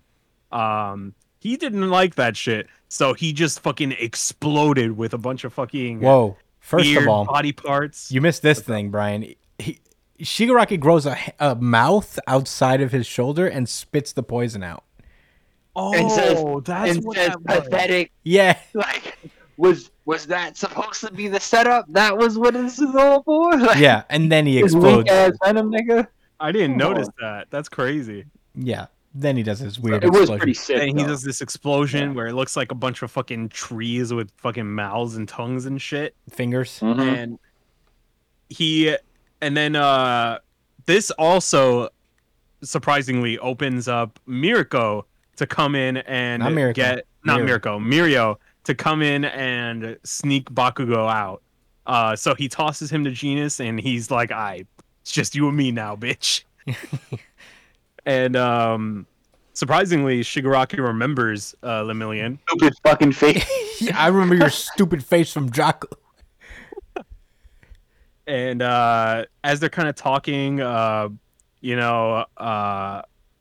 is kind of explaining his job, like his role in this operation for some reason. I don't know why. He's just like, oh yeah, I kind of just message. I pass messages along. I get around if people need help. I'm the backup essentially, and he's kind of showing his versatility in this situation by being able to kind of phase through Shigaraki's attacks and his overgrowth. And Shigaraki's like, nah, bro, you just fucking suck. All this shit is gonna fall apart. And then Mirio's like, oh, I get it. You got no friends. you ain't never been to Applebee's with the boys. Which we're gonna address that later. And then Shigaraki is actually stunned by this. He's like, huh? Man, what'd you say? And Mirio's like, otherwise you realize there's plenty worth keeping around, as he kind of blasts through and punches him right in the gut with Nejire's shock blast on his forearm as he kind of phases through all of his overgrowth. Mm-hmm. And it looks like a pretty good blow, but I doubt it's going to be that heavy against this guy. Then we cut back to Best Jeanist after he recovered Bakugo from Shigaraki. And he's kind of like trying to tend to Bakugo's wounds. He's like, hey, come on, man. Give me your fucking arm. Let me fix that shit. But Bakugo seemingly looks like he's out of it. And Jeanist notices tears coming out of Bakugo's eyes onto his gauntlets. And this kind of leaves him a little sad, like a little upset. He's like, oh, shit, man. Look at what we're doing with these kids. He's kind of like, all right, come on, give me your arm. We'll get this shit figured out, but we need to kind of get you out of here or some shit. And all he hears is Bakugo muttering, right side, finger faint. And he is shocked that Bakugo is still in the game despite everything that's happening to him. And we get this big shot of Bakugo with a determined glare on his eyes while he's crying, ready to get back into the fucking fight. And that is chapter 360 of My Hero Academia. What do you guys think? You want to go first, Josh? I think you should go first, Chris. If you don't mind. Yeah, I really like this chapter. There's a couple things to dissect. First of all, I like what Nejire's doing here. I didn't need her to do like something cool. Like she didn't have to take down Shigaraki by herself, but I like her support. I like that she gloms her shockwaves onto people. I think that's pretty cool and utilitarian and pretty sweet. Yeah, it adds a layer of depth to her ability that I didn't know was there. Because otherwise, it just seemed like cool Spiral Blast, Yeah, I don't need her to be the overall hero here, or the secret strongest one. I just need. Oh no, of course not. Do cool shit. Do cool things, just like Sun Eater. That's cool shit. That's certified cool shit. It's certified cool shit. So I'm happy with that. New Jump City seal of approval. By the way, guys, leave a like. Yes. Comment if you're digging the podcast. Yeah. You should also sub. And then, hey, share it with the homies, Definitely. But anyway, as you were saying, Chris. Yeah, the big three, it's pretty cool. It's cool to see them in action together. I hope we get to see a little bit more of it before Bakugo gets back in the game. It would be cool to see them do some cool shit together. That part's pretty cool. The stuff with Bakugo is very intriguing because it is obviously like Bakugo's not going to take shit talking lying down. I'm actually in the middle of my reread of My Hero. I finally made it. I just made it to the sports festival. And it was the first time he met Monoma, and Monoma trolled him so hard that he stole Monoma's headband when he didn't have to. Monoma was just trying to stay in the game, but because he talked so much shit, Bakugo took everything from him. So this is very much in line. It is cool. He's basically right now analyzing Shigaraki's moves. That's what the muttering is. He's like right side finger. He's fainting there. He's just studying everything so he has an opportunity to strike. If you notice on that big final page, there's these little sparkles everywhere. Yes. I think Bakugo's heading for an awakening. Yes. I think the boy is going to go Super Saiyan. And I'm here for it. I love Bakugo. I remember like reading early My Hero and just like he may have been an asshole, but he's like he's a very like fun character in that like he was an asshole, but he was also like the real fucking deal. Like he was right. That it's worth saying. He wasn't like the kid from Yu Yu Hakusho, you know, who like was that dickhead rival to Yusuke. Yeah. Urameshi. But Okay, but Kuwabara was really kind of, he wasn't a joke, but you know, it took a lot of development before he got to a certain point where niggas respected him. Mm-hmm.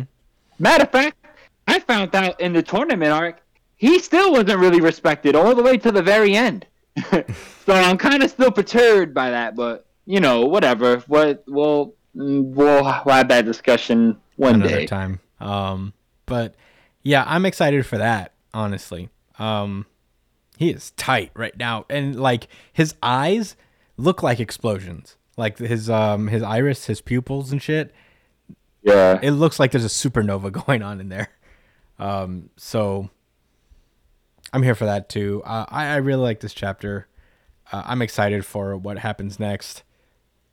Hopefully we get a little bit more of the big three, but then like more Bakugo. I'm here for it. Right. I don't think we have a break from My Hero next week either. Oh yeah, no, we don't. So very excited. Nice. Very, very excited. Yeah, but those are all my thoughts. I thought it was great overall. Okay. What do you think? I guess I'll move forward. Yeah, I'll move forward with my thoughts. So, like I mentioned, this was my runner-up. I really, really liked this chapter, and you know, I actually found myself not enjoying it on the first read. I didn't, you know, I had the same kind of jaded, like, whatever, you know, but that's not true. I was really the thing in this chapter that popped off to me immediately was the action between Shigaraki and the Big Three. I thought their teamwork was well choreographed through the art, and it showed that these three are like, you know, they're a real team. It's not just three guys that can beat you up really good. These guys are a unit, you know, and that's what I expect.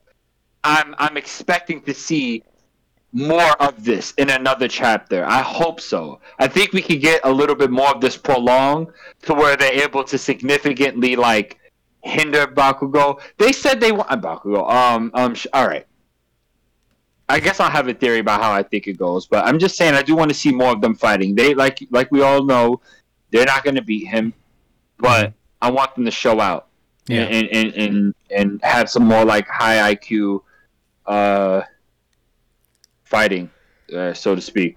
Mirio, I was sleeping on him before, but this fight made me realize like, oh shit, like without the quirks, he really does have a hard time against Shigaraki would have a hard time against someone like Mirio, you know? I mean, most people generally would, but specifically Bakugo, since he has to make contact with you, and Mirio can completely determine whether you do or don't, you know? And even to take it a step further, you know, he says that I can get in close, sure, but on my own I can't deal hard-hitting damage. I think he's kind of selling himself short, because I remember them breaking that down, that it's not just that he can, you know, make himself intangible. He's using the momentum and shooting himself out from these things, and that makes you that increases your velocity and your strength, you know? It's just that I guess Shigaraki is just that hardy, you know? He's just that much of a tank at this point. And plus, you know, I guess even if he was to fucking break his head open, he'd probably still be able to revive anyway with his weirdo mutation. So that's fair. I'm just saying that it kind of reminded me that Mirio is that nigga. I forgot. Oh yeah, I you did forgot. forget. I mean, I told you. Yes, I told you last week, bro. Yeah, you told me, but my point still stands. That it's not my fault that I fell asleep on the nigga. It's not my fault. It's the author's fault, bro. He hasn't been in the game for a while.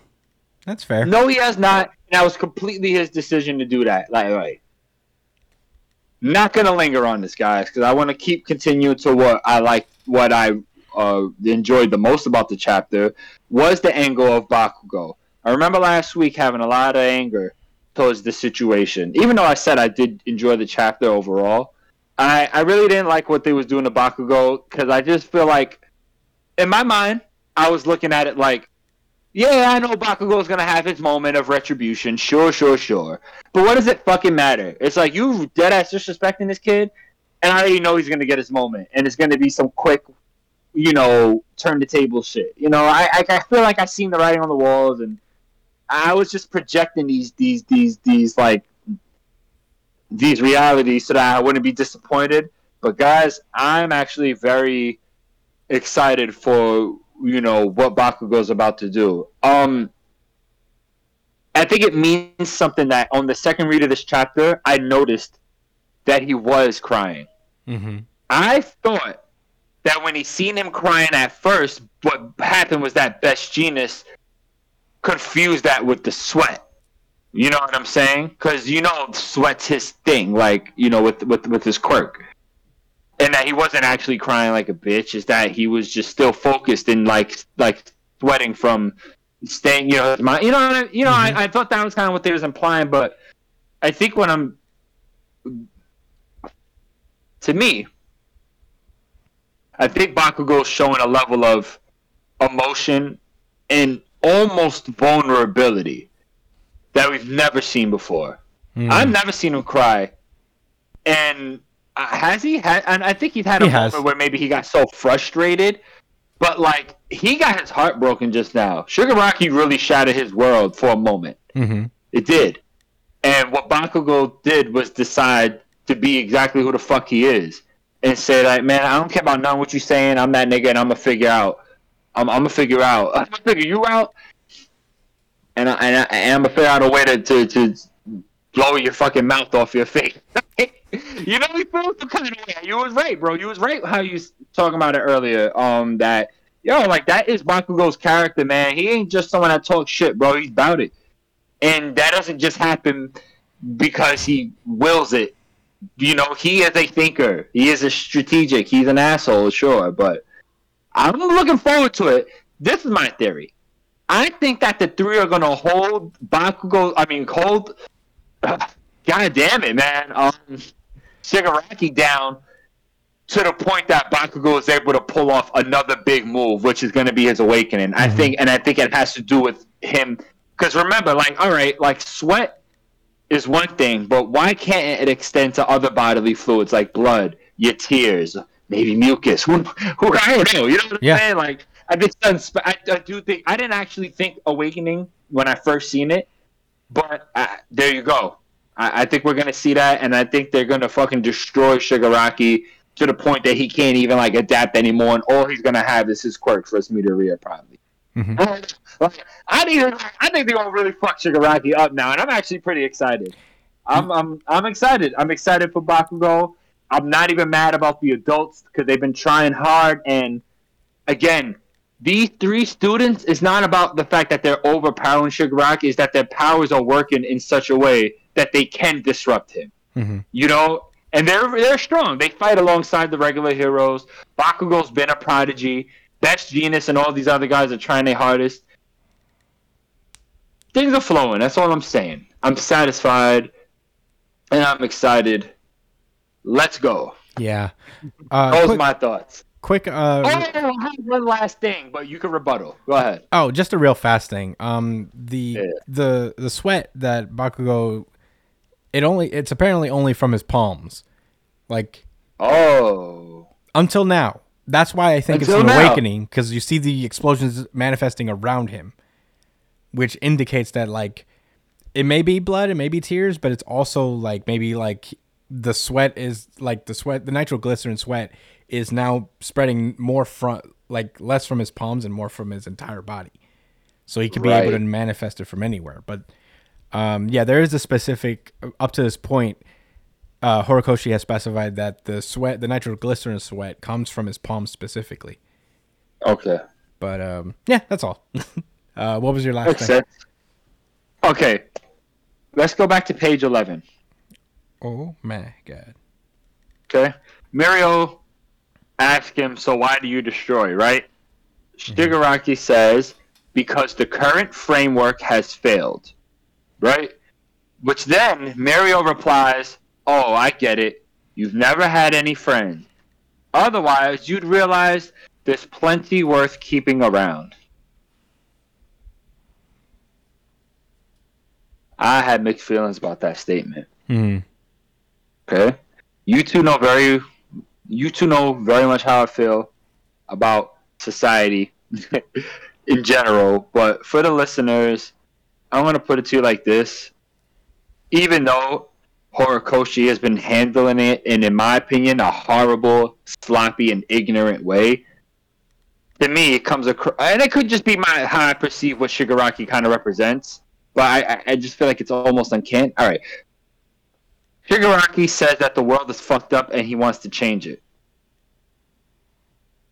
Everybody else, the heroes, aka the cast of the series, are at war with him and all these other bad guys to protect the status quo. Let's not get anything twisted. They all talk shit about a better tomorrow, a great day, but they had a period of time with All Might where they said that was a golden era, like that was the greatest times in that society was starting to deteriorate. So that was they was already felt like we've had peak society that they wanted to maintain. So it's not about the heroes saying that we want to keep making things better for people. They just want, as far as I've seen and what's been expressed in this comic, and you guys could express if y'all feel differently, but I take it as they want to protect the status quo and how things are. And you know what, guys? It was not okay for everyone. All for One ain't shit.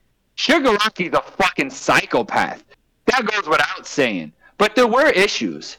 And it's just like, oh, here comes Mario, like, oh man, you just never had friends. That's why you think the world sucks. But I can also look at it at face value, and he's saying, well, yeah, of course you want to destroy everything on the face of this planet, because that is actually what Shigaraki says. He's not saying he wants to reform things. He just wants to blow everything away because he's a sad edgelord weirdo orphan. Actually, I shouldn't have added the orphan. That's really mean. The orphans aren't inherently that way, but I wouldn't blame them if they did act out that way, because their lives are really fucking terrible, especially in America. I'm digressing. And then like that, it was like a little bit of a peak of the same shit that kind of bothers me, but I can also see that as Mario like checking him like, bro, like, you don't have anybody you care about. That's why you want to destroy everything. But doesn't he have people he cares about? I know he used to. Remember his hero team? Yeah. Okay. I mean, his villain team. He cared about them. He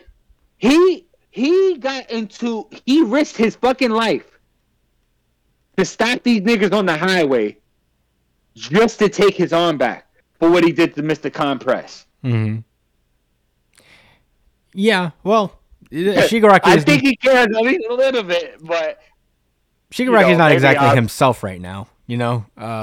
Yeah, I'll say this. I think maybe that's a little reading into it a little bit. I mean, we haven't seen a lot about heroes necessarily talking about how they would kind of change society. But to be fair, in the last couple... But they don't want to. Well, and to be fair, in the last couple weeks, they've been literally dealing in a post-apocalyptic world. And I think like their priority was to make sure there wasn't rampant murder at all, like everywhere we go. I feel like the situation has escalated, and I think what Shigaraki represents is more. It's not necessarily that it's not a negation that the society was broken, but there's also extremists on the other side that aren't focused really on making the problem better, or more that they're just trying to destroy it. They're just trying to break the system because of it, Here's my thoughts on the whole thing. So Josh is right on the fact that Hero Society does have some blatant problems in it. Oh yeah. During All Might's reign, it was said that it was the golden age, but it wasn't the golden age for heroism. It was just the golden age because All Might was there. if All Might wasn't there, it would look a lot more like this. But here's the thing. The reason why it's not a golden age of heroism. The reason why it's not that is because it was kind of like everybody wasn't really trying to be a hero. It was pretty much All Might doing the work for everybody. He was the one who was kind of upholding what Josh would say the status quo, essentially, was that heroes were the top of the food chain. And that meant that they all felt like they were indestructible, and it was easy for things to fall through the cracks. And Shigaraki was one of the people that fell down the cracks of the system because of All Might's existence. He was so great that everybody felt like they could just do whatever, they could just do fuck all, because All Might would just take care of it, right? So heroes weren't readily available to the public like they were supposed to be because they were lazy, because All Might was doing everything. So essentially, I don't like this Muriel line. To come back to this, I don't like this Muriel line because it just felt so random. It felt so out of place. It's not the right thing he should have said to Shigaraki. But this was easily the worst part of the chapter for me too. But I do think that this next generation is the change that Shigaraki would have needed when he was younger. These are the people that should have been heroes when All Might was around, because these are the people who are going to do the right thing or going to be there for people who are lost. And whether he knows it or not, Shigaraki is bringing the change that he wants. It's just not going to end with him being the on the the positive end of it. You know, he's probably not going to be the victor. Yeah, because the change in the system is already here, and he just brought it about it faster. Well, essentially, I think the if you want to call it the best thing Shigaraki did is that they're very aware of it now. Like the more sympathetic generation that is coming, you know, in Midoriya and the Class A and Class B students, they know. They know now. I hope. Well, yeah, I don't think it's I'll be honest, Chris. I do not believe it's as automatic as you're making it seem. I'm not saying it's automatic. I don't think any of these kids have really challenged their point of view on that. Uraraka has. They made it clear that, like, all right. So I think the reason why they make characters like Toga appear like this and have her have such a prominent role in things is to show the moral side, the moral argument of these kids and how they view the world. Because like easily they could just take her out and send her to jail and shit, right? But it's more than that. It's not just about defeating. It's about helping. It's about what's the real problem here. Like that's why Midoriya and what's her name? Uraraka were having that moment where they were both thinking to themselves, "Fuck, man, how did this happen to her? Like what could we have done to like help her, you know?" Mm-hmm. So yeah, that's what I'm saying. I'm not saying it's automatic, but you know, they're putting more of an empathetic twist on these kids, essentially. And yeah, for sure. It's funny because like when you look back, when Horikoshi was like building this world, like in the early chapters, he makes it known that like there is this like competitive free market type of look to superheroism in this world. Yeah.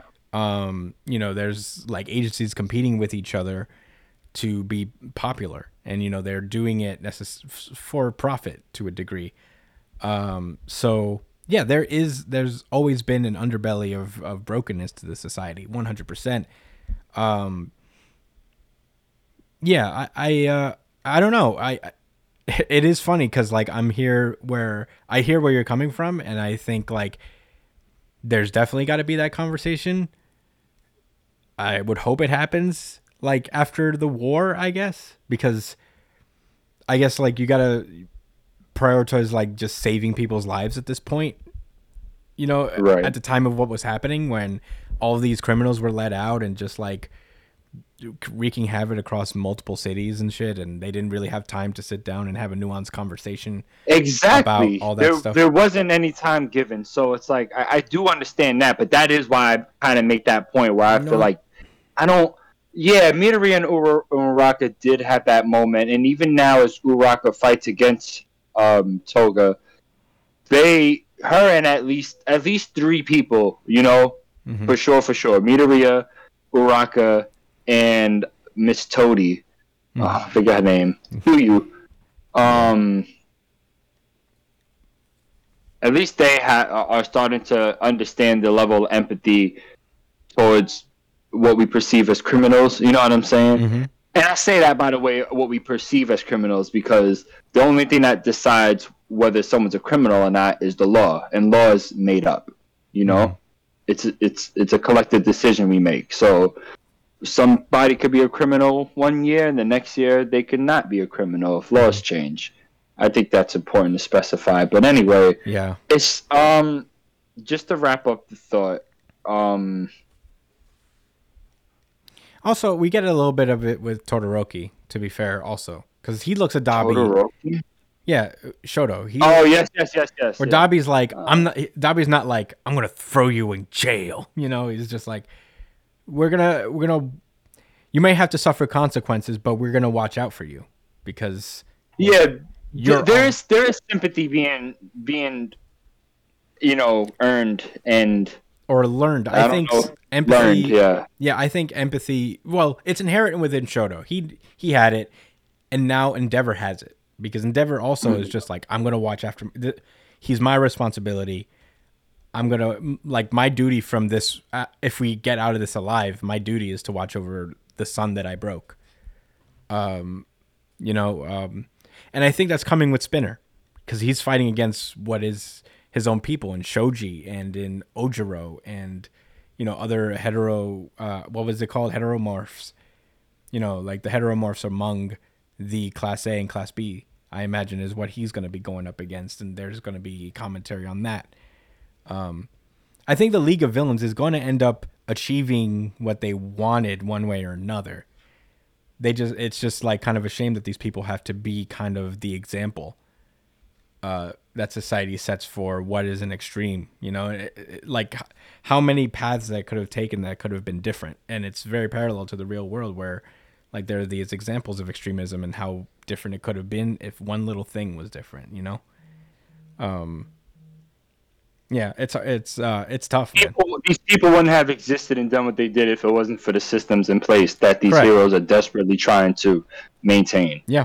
But I will retract and say that I guess it is unfair to say that, you know, there is no hope, or that at least the youth, the next generation, isn't going to use this situation as a learning experience, because they had to figure like, yo, we thought shit was great, and that whole time we thought shit was great, little seeds was being planted, and soon as, you know, the big cloud of protection that was All Might disappeared, and that sun ray came down and made those seeds grow into the fucking situation it is now. Yeah.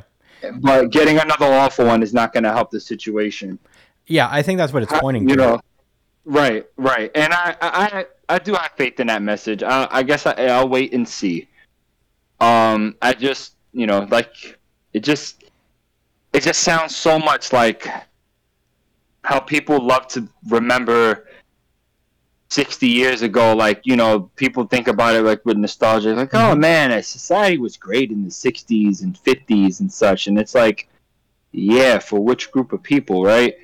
So, you know, I'm very sensitive to that. And I got to remember that, again, this comic is not reflective of the real world. Well, however, it is. You can't. You know? These kids are also taught that heroes are great, you know? That, like, this society is basically like, these are the good guys, you know, like, there's, they're established pillars in our society. There are status symbols, you know. Maybe they're not brainwashed, but they are conditioned to believe that this is like the status quo has been good forever, and now they're just breaking out of that. I think that's interesting to talk about. It's interesting to think about. Yeah, really. I'm glad I was able to get those thoughts out. That's why, you know, that's why My Hero Academia is so divisive sometimes. I do kind of feel like I get lost in like what the message actually is, and then I get nervous, you know, because of the whole the hero kind of similar to police aspect of it. But y'all know how I feel about that. Yeah. And I will probably have much more to say on the topic as My Hero continues to unfold. All right. I have just one thing to really go off of right now, and it's I kind of just realized that Bakugo and Midoriya are kind of having reverse like story paths. You know, I kind of feel like when the story started off, Midoriya was kind of the crybaby and everything, you know, the person who got bullied, the person who dealt with cruelty. And now Bakugo at this point is the one that's dealing with the cruelty and dealing with the bullying that he kind of inflicted on somebody else. So it's kind of like a full circle, which is why I feel like it's interesting that the chapter is called 360 because it's like Bakugo's arc is kind of going full circle. Wait, wasn't it chapter 360? The chapter Yeah. is 360. What's the title of the chapter though? Not I don't know. 360. Oh, you're just saying that like it's Yeah. it's like right, okay. Oh, that was very artful, Brian. Yeah, I think it's pretty interesting that, you know, in the first chapter we see Deku crying, and now 360 chapters later in a full circle, and Bakugo is the one that's crying now.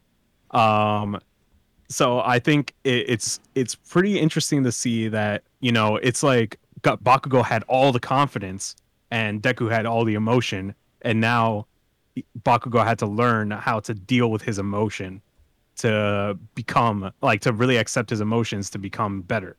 So I think this was a pretty beautiful way to end the chapter with Bakugo crying because it shows that he's finally accepted that he's human. He's not a god. He's a human being who can be broken. And this is him finally kind of accepting that. And this is a really beautiful fucking chapter for me. Like it's such an inspiring moment for Bakugo to have, you know? Yeah. So that's all I really had to say about it. So that's why it was so close. It was such a close thing. If it wasn't for that weird ass fucking Mirio part, this probably would have won RGC for me. Yeah. But I really love this for Bakugo. Yeah. That's a really good point, Brian. I didn't even catch that. That's kind of smart. I like the idea that like, well, yeah, Bakugo is this bully, and you know when you're a bully, eventually you're gonna come up against someone you can't that's gonna bully you back, who's not gonna be nice to you very much. Eventually, you're gonna find yourself on the opposite side of that. And the bully boomerang. Yeah, and this guy was definitely the bully boomerang. Came back and called him. He called him a minnow.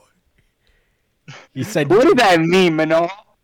Minnow is a fish. It's a small fish that like follows. You know, I think like. Yeah, he called him a runt. Yeah, he roasted him. Just Yeah, like and I was wondering Midoriya. why Bakugo was the one who's getting treated this foul. And it's because of that storyline. It's because this is the reverse. This is This is him the at humbling. the end of this is him at the end of Midoriya's beginning. This is the humbling of essentially. Bakugo. Yeah. So I'm excited to see what he does from here on out. You know, of course, fucking love Bakugo, but he really needed this moment. And I feel like Horikoshi really hit the nail on the head with this one. It was really beautiful. Agreed. Yeah, this was a very well done chapter. Yeah. Can't wait for the next one. It was short too. It was like Yeah, 16 but pages. jam packed. Yeah. A lot of stuff. Jam-packed. It was okay. It's a well done short chapter. Yeah, Unlike the Bleach ones. Oh, you'll forever be the butt of our jokes. Or Josh's at least. Ite. Yeah, for sure, for me. Anyway, shall we? Do I have to read it again, bro? Is that what it is? I would give it a shot. I'm reading it slowly. I'm not exactly at the Soul Society arc yet, but I'm getting there. Oh shit. I'm still I read it at a very, very slow pace. You know, if I've got nothing going on, I'll throw it on for a little bit. Okay. All right. Well, shall we move onward? Yes. All right. Let's go. Undead Unluck. Number 120. Yeah, this is Undead Unluck chapter 120. Did you want to do this right? Are you gonna? Yeah, I said I would. All right, go for it. Said I would. All right. All right. Undead Unluck chapter number 120. This is much easier. Oh, you know, I actually did not notice the chapter name when I first read this. Guys, this was my third place for favorite. Wow. Almost got the RGC actually, to be honest, but I had to check myself before I made a completely biased decision. I try to have a little bit of fairness to it. I try to think of a better word, but anyways, yeah, this is I really like this chapter, guys, and you'll see why soon. So, last chapter, Billy pulled up to the scene and was trying his fucking hardest to fight off Unruin, but he is the ultimate cheese lord and cannot be stopped by conventional means. Also, we learned a little bit about why Billy made the decisions he did, and created a full reform in Chris and I's mind, right? Mm-hmm. Full reform, 100%. Yeah. 180 flip to respecting and understanding Billy and also legitimizing that arc. Mm-hmm. He did that all in one chapter, guys. Y'all should read the series if you're not. Yeah, it's impressive. Yeah, this. I'm gonna say some wild things later. All right. We also found out that Billy's ability is called Unfair, which, like, we knew he could copy abilities, but now we know that he has to have the people not like him in order for his unfair ability to work. Mm-hmm. He can also only hold up to 6. That was confirmed already, right? Right. Yeah. We also found out that he lost a few abilities. Actually, I think I'm getting a little bit ahead of myself. So let me just break this down.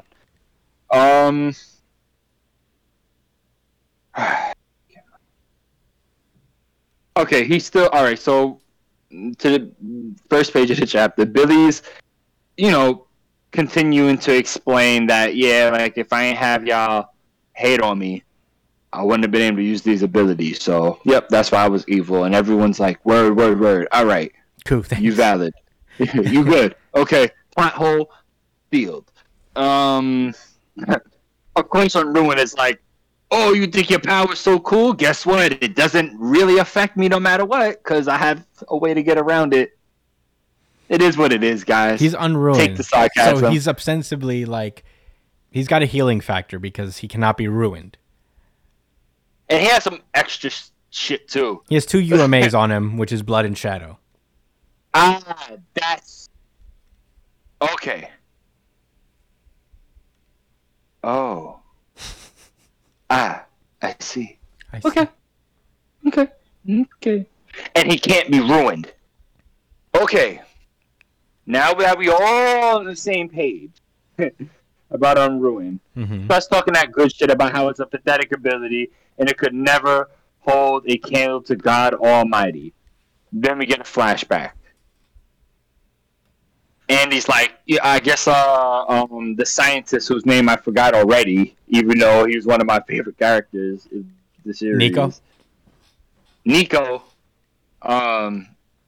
Robin, and Undead are talking in this like room, talking about the prospect of adding Undead to the team, and like that he negates death. And everyone's like, for real? And he's like, dead eyes. He can't die. Right? Mm-hmm. He said, but we ended up letting him escape, which, okay. So that's when Billy was first intrigued and thought, okay, this is the guy I need to steal his ability. Like, if I get this ability, I can defeat God. Fair enough. I felt like if I couldn't die, nothing could stop me. Yeah. Including God. So why not? Fair logic, right, guys? Mm-hmm. Excuse me. So then I guess we skip forward to I don't think this is when Billy betrayed them. This is probably like leading up to when he was like this is probably plans he was setting in motion before he straight up betrayed the Union. I don't think it really matters, but he starts explaining how like there's like no way of getting around like his ability. Okay, no, yeah. Okay. I'm sorry, guys. I'm reforming my thoughts. This is definitely prior to him betraying Union, because they're still speaking of Andy by himself on his own. Yeah, he hasn't exactly betrayed them yet. Right. And then he says you ended up meeting Fuko, and we get some more action where like Unruin is trying to, get his weird old blood attack to hit Andy and Fuko, and Billy tells Tatiana to make what's that? A cylinder blast? That's like a beam she's shooting down, right? That's the cylinder. Yeah, she can focus her untouchable ability down to that specific area in the cylinder. Right, so she's kind of like pinning the actual body of Unruin back, right? And then Billy locates Shadow and hits Shadow with Unchange, right? So he hits the Shadow with Unchange and then hits his blood with Unmove, totally freezing him in place so that he can't do anything about it. Right? Which I'm right so far. Yeah. Everything checks out. Ruin's letting him know, like, bro, like, who cares? Like, you can't kill me. we can stay like this forever. Like, let's see who survives first, right? They start to say how they all did a good job. I mean, Billy did his job. He said that, I'm going to hold you here so that, Andy and Fuko can move forward and do whatever it is they need to do, right? Get to the table, I think. That's what they just trying to find. But so then we get a little bit more monologue inside of Billy's head where he's, like, explaining how, like, he basically thought, like, all right, with Undead, I could still, like, I wanted to take his ability, but he likes me too much. I'm so mixed up, guys. I'm sorry, because I swear I read this. And I swear I had this in my mind. Okay, I'm trying to do this without reading it panel by panel, but essentially, he's saying... excuse me, guys. Sorry. I'm having all types of difficulties here. People calling me. Okay. He explains how that he wanted him to despise Billy. He said that he was a cruel man and who used Fuku as a tool to kill himself. And that's why he thought, like, oh, I could, like, manipulate you. Like, you're just this, like, asshole. But he realized over time that, nah, like, Andy's a solid fucking dude. You know? So he said, I never thought that I wouldn't. Okay. So basically, after coming to the understanding that, Andy was a cool dude, I guess, like, Andy stopped kind of hating him as well. It happened, like, simultaneously, and he just kind of came to the fact that, like, all right, I'm not going to be able to use your ability to beat God, right? And he doesn't say it explicitly, but I feel like the point he's trying to make, and again, which is to explain the reasoning behind Billy's actions, was that he was like, he thought he could use Undead, and then he was like, oh, shit, I could use Fuko, too. But he couldn't get Fuko to hate him because Fuko loves everyone. She's so kind. She's so kind to the point that it's linked to her fucking negation ability. You know what I mean? Because God is so cruel and wanted to punish her for who she wants to be, which is a loving person. Like, that's really what's going on here, guys. Like, it's a lot of meta stuff. But yeah, it's why he used, and it all makes sense. And he even says, like, I never thought I wouldn't be able to use an ability that I had already stolen.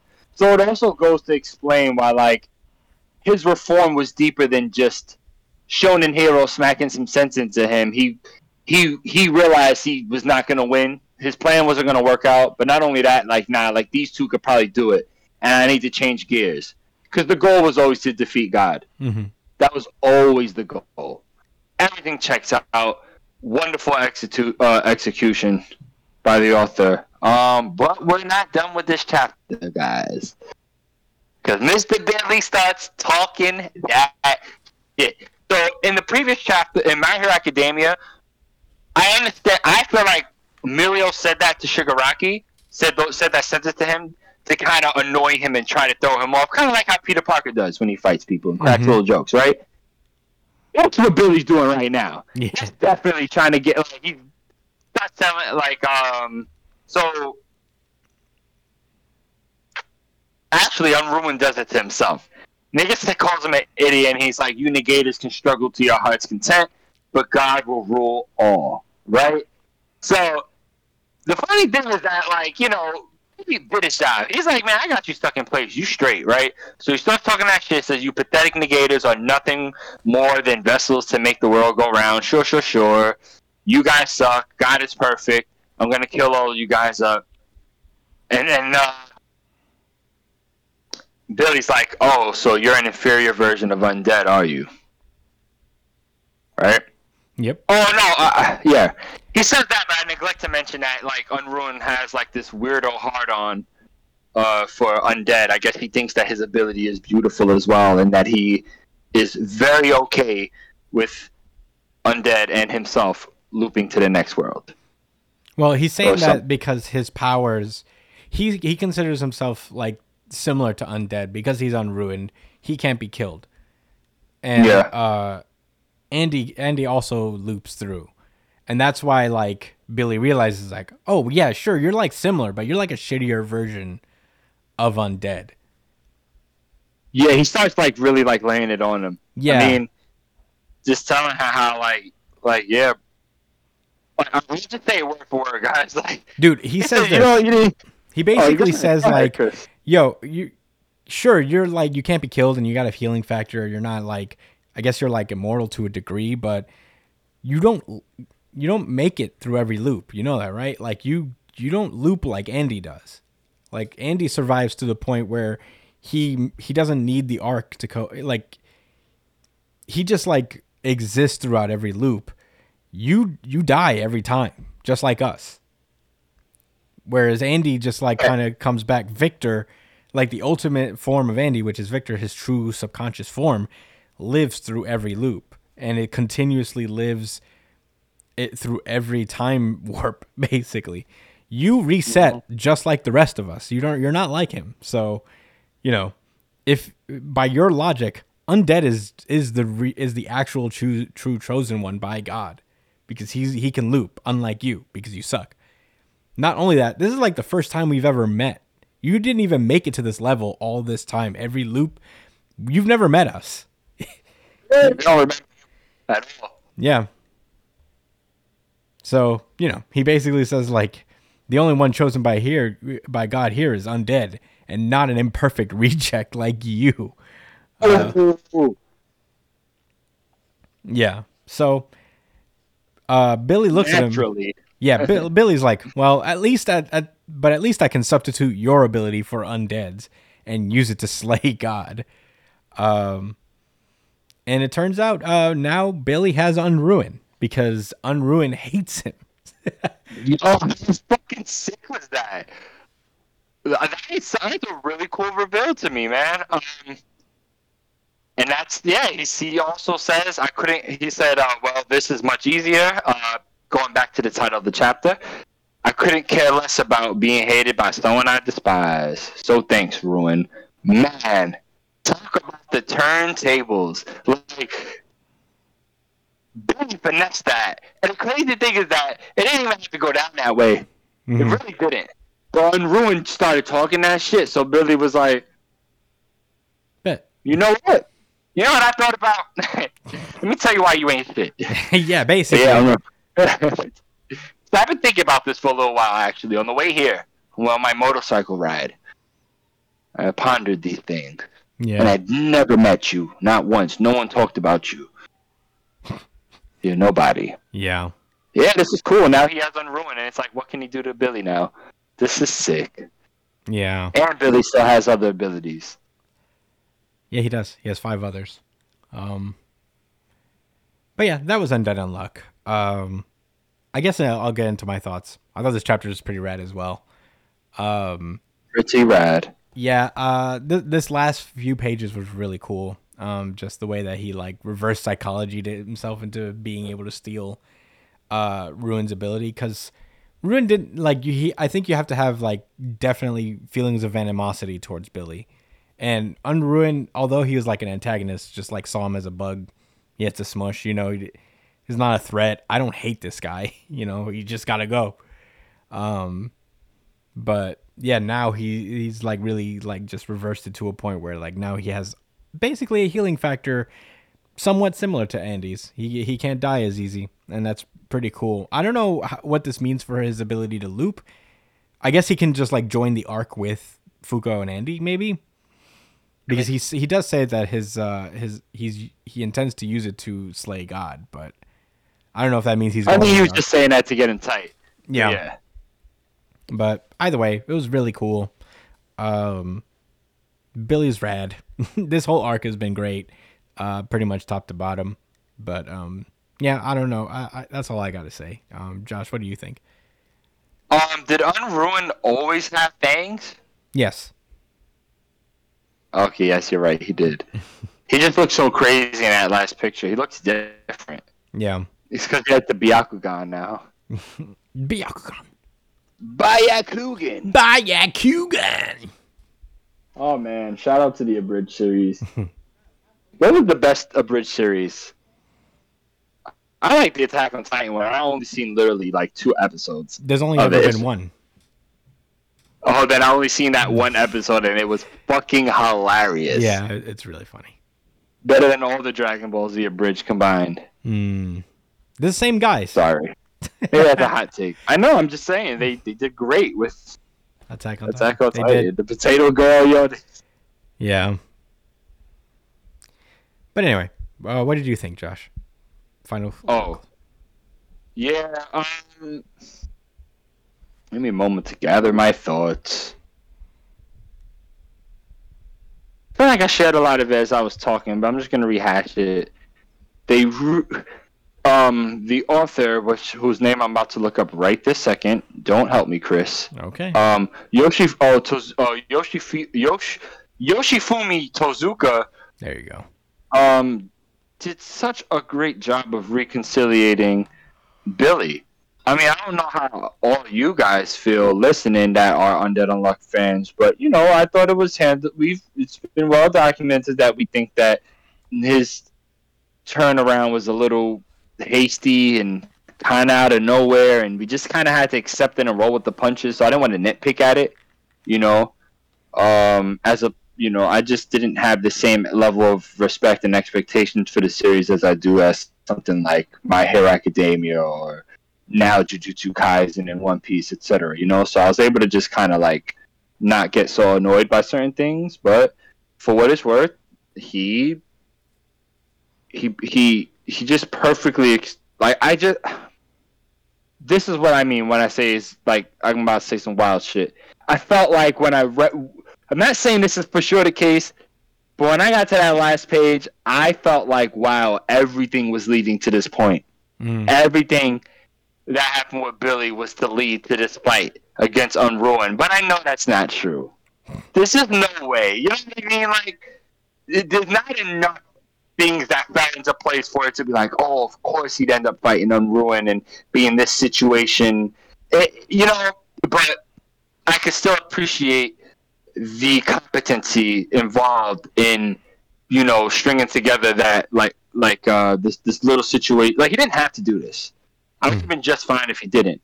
But he, to me, showed me that he has that next gear, and that if this series does continue longer than I anticipate it to, that it will continue to be incredible and probably get better and better. Mm-hmm. Other than that, don't really have too much other great thoughts. Solid, heavy thoughts. That's it. I love the chapter, guys. Yeah. Third best.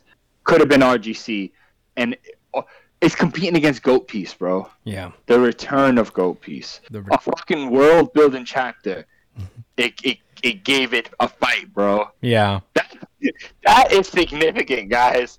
You have to understand the severity of that. And if I don't read One Piece or watch it to understand what we're talking about, stop smoking crack, start watching One Piece. It'll make up for the crack. Yeah, Trust me. Stop with the crack, guys. I inject that shit into my vein every time I read it. Every chapter is literary cocaine. Literary crack. Literary morphine.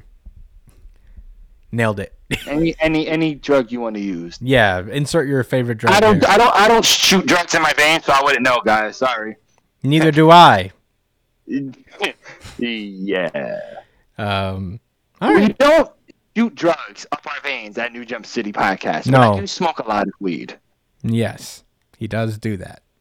I do that. Well, No surprise there. yeah. Well, then that's it. That's Undead Unluck, and that has been our show. Oh my God. Yeah, this is the longest episode we've done in a while, guys. Yeah, I don't even know how we got this far. But Did we cover X-Men? sheesh. Imagine. But yeah, thank you No, guys. I don't. Thank you guys for listening. As per usual, you can find me at the Chris Espinal on Twitter and Instagram. Josh at JDCole_37 on Instagram, at NYChillin on Twitter. Brian at B.ESP on Twitter and Instagram. Check out his streaming at twitch.tv/It's Punchline. He plays video games on there. Follow him there. Email us at newjumpcitypod@gmail.com with any questions, suggestions, anything you guys want us to talk about. Check us out. You can comment underneath the videos as well. Let us know how you feel there about the chapters, your questions, any questions you have for us. Let us know. And give us a subscribe while you're at it. Subscribe to the podcast, like it, share it, do all the things. If you prefer audio podcast, it usually goes up first because it's easier to edit. So it goes up first usually. Check us out there. Wherever you listen to podcasts. And yeah, that's it. We got to get the hell out of here. It's 2.5 hours this episode already almost. Goddamn. Yeah, we went in. I hope you guys enjoyed it though. I hope you guys liked it. I know we're a little late this week, but sometimes life gets in the way. Black Clover's coming back No, stop it. When? in 4 days. Swear to God. What? That's what it says right here. Oh man, next week's gonna be crazy. Oh, my God. Yeah, yo, Black Clover's coming back. Gold Piece is gonna be. Whoa. Dude, I think I think the gang's gonna be back. The entire lineup. The whole fucking squad. The whole squad. Oh my God. And World Trigger's coming out this month. Well, those are. We might have to do a separate episode for those. No, I'm not doing that shit all together, guys. No way that's happening. We can't possibly. But Don't even fool yourself. we might split it up. We might just because Boruto's out this month. So what we can do is that we'll do the squad, and then we'll do an episode for Dragon Ball Super, World Trigger, and Chainsaw Man. Word up. But yeah, that's it. Until then, thank you guys so much for listening. No, we're not gonna cover Chainsaw Man weekly. Chainsaw Man's on Tuesdays. We usually record Mondays. Unless you guys want to do it Tuesday. We'll figure it out. This is an off-mic conversation. But yeah, thank you guys so much for listening. We'll see you guys very soon, actually. Yeah, stay safe, New Jump citizens. Peace out, guys. Thanks for listening, as always. Like, comment, subscribe, and share.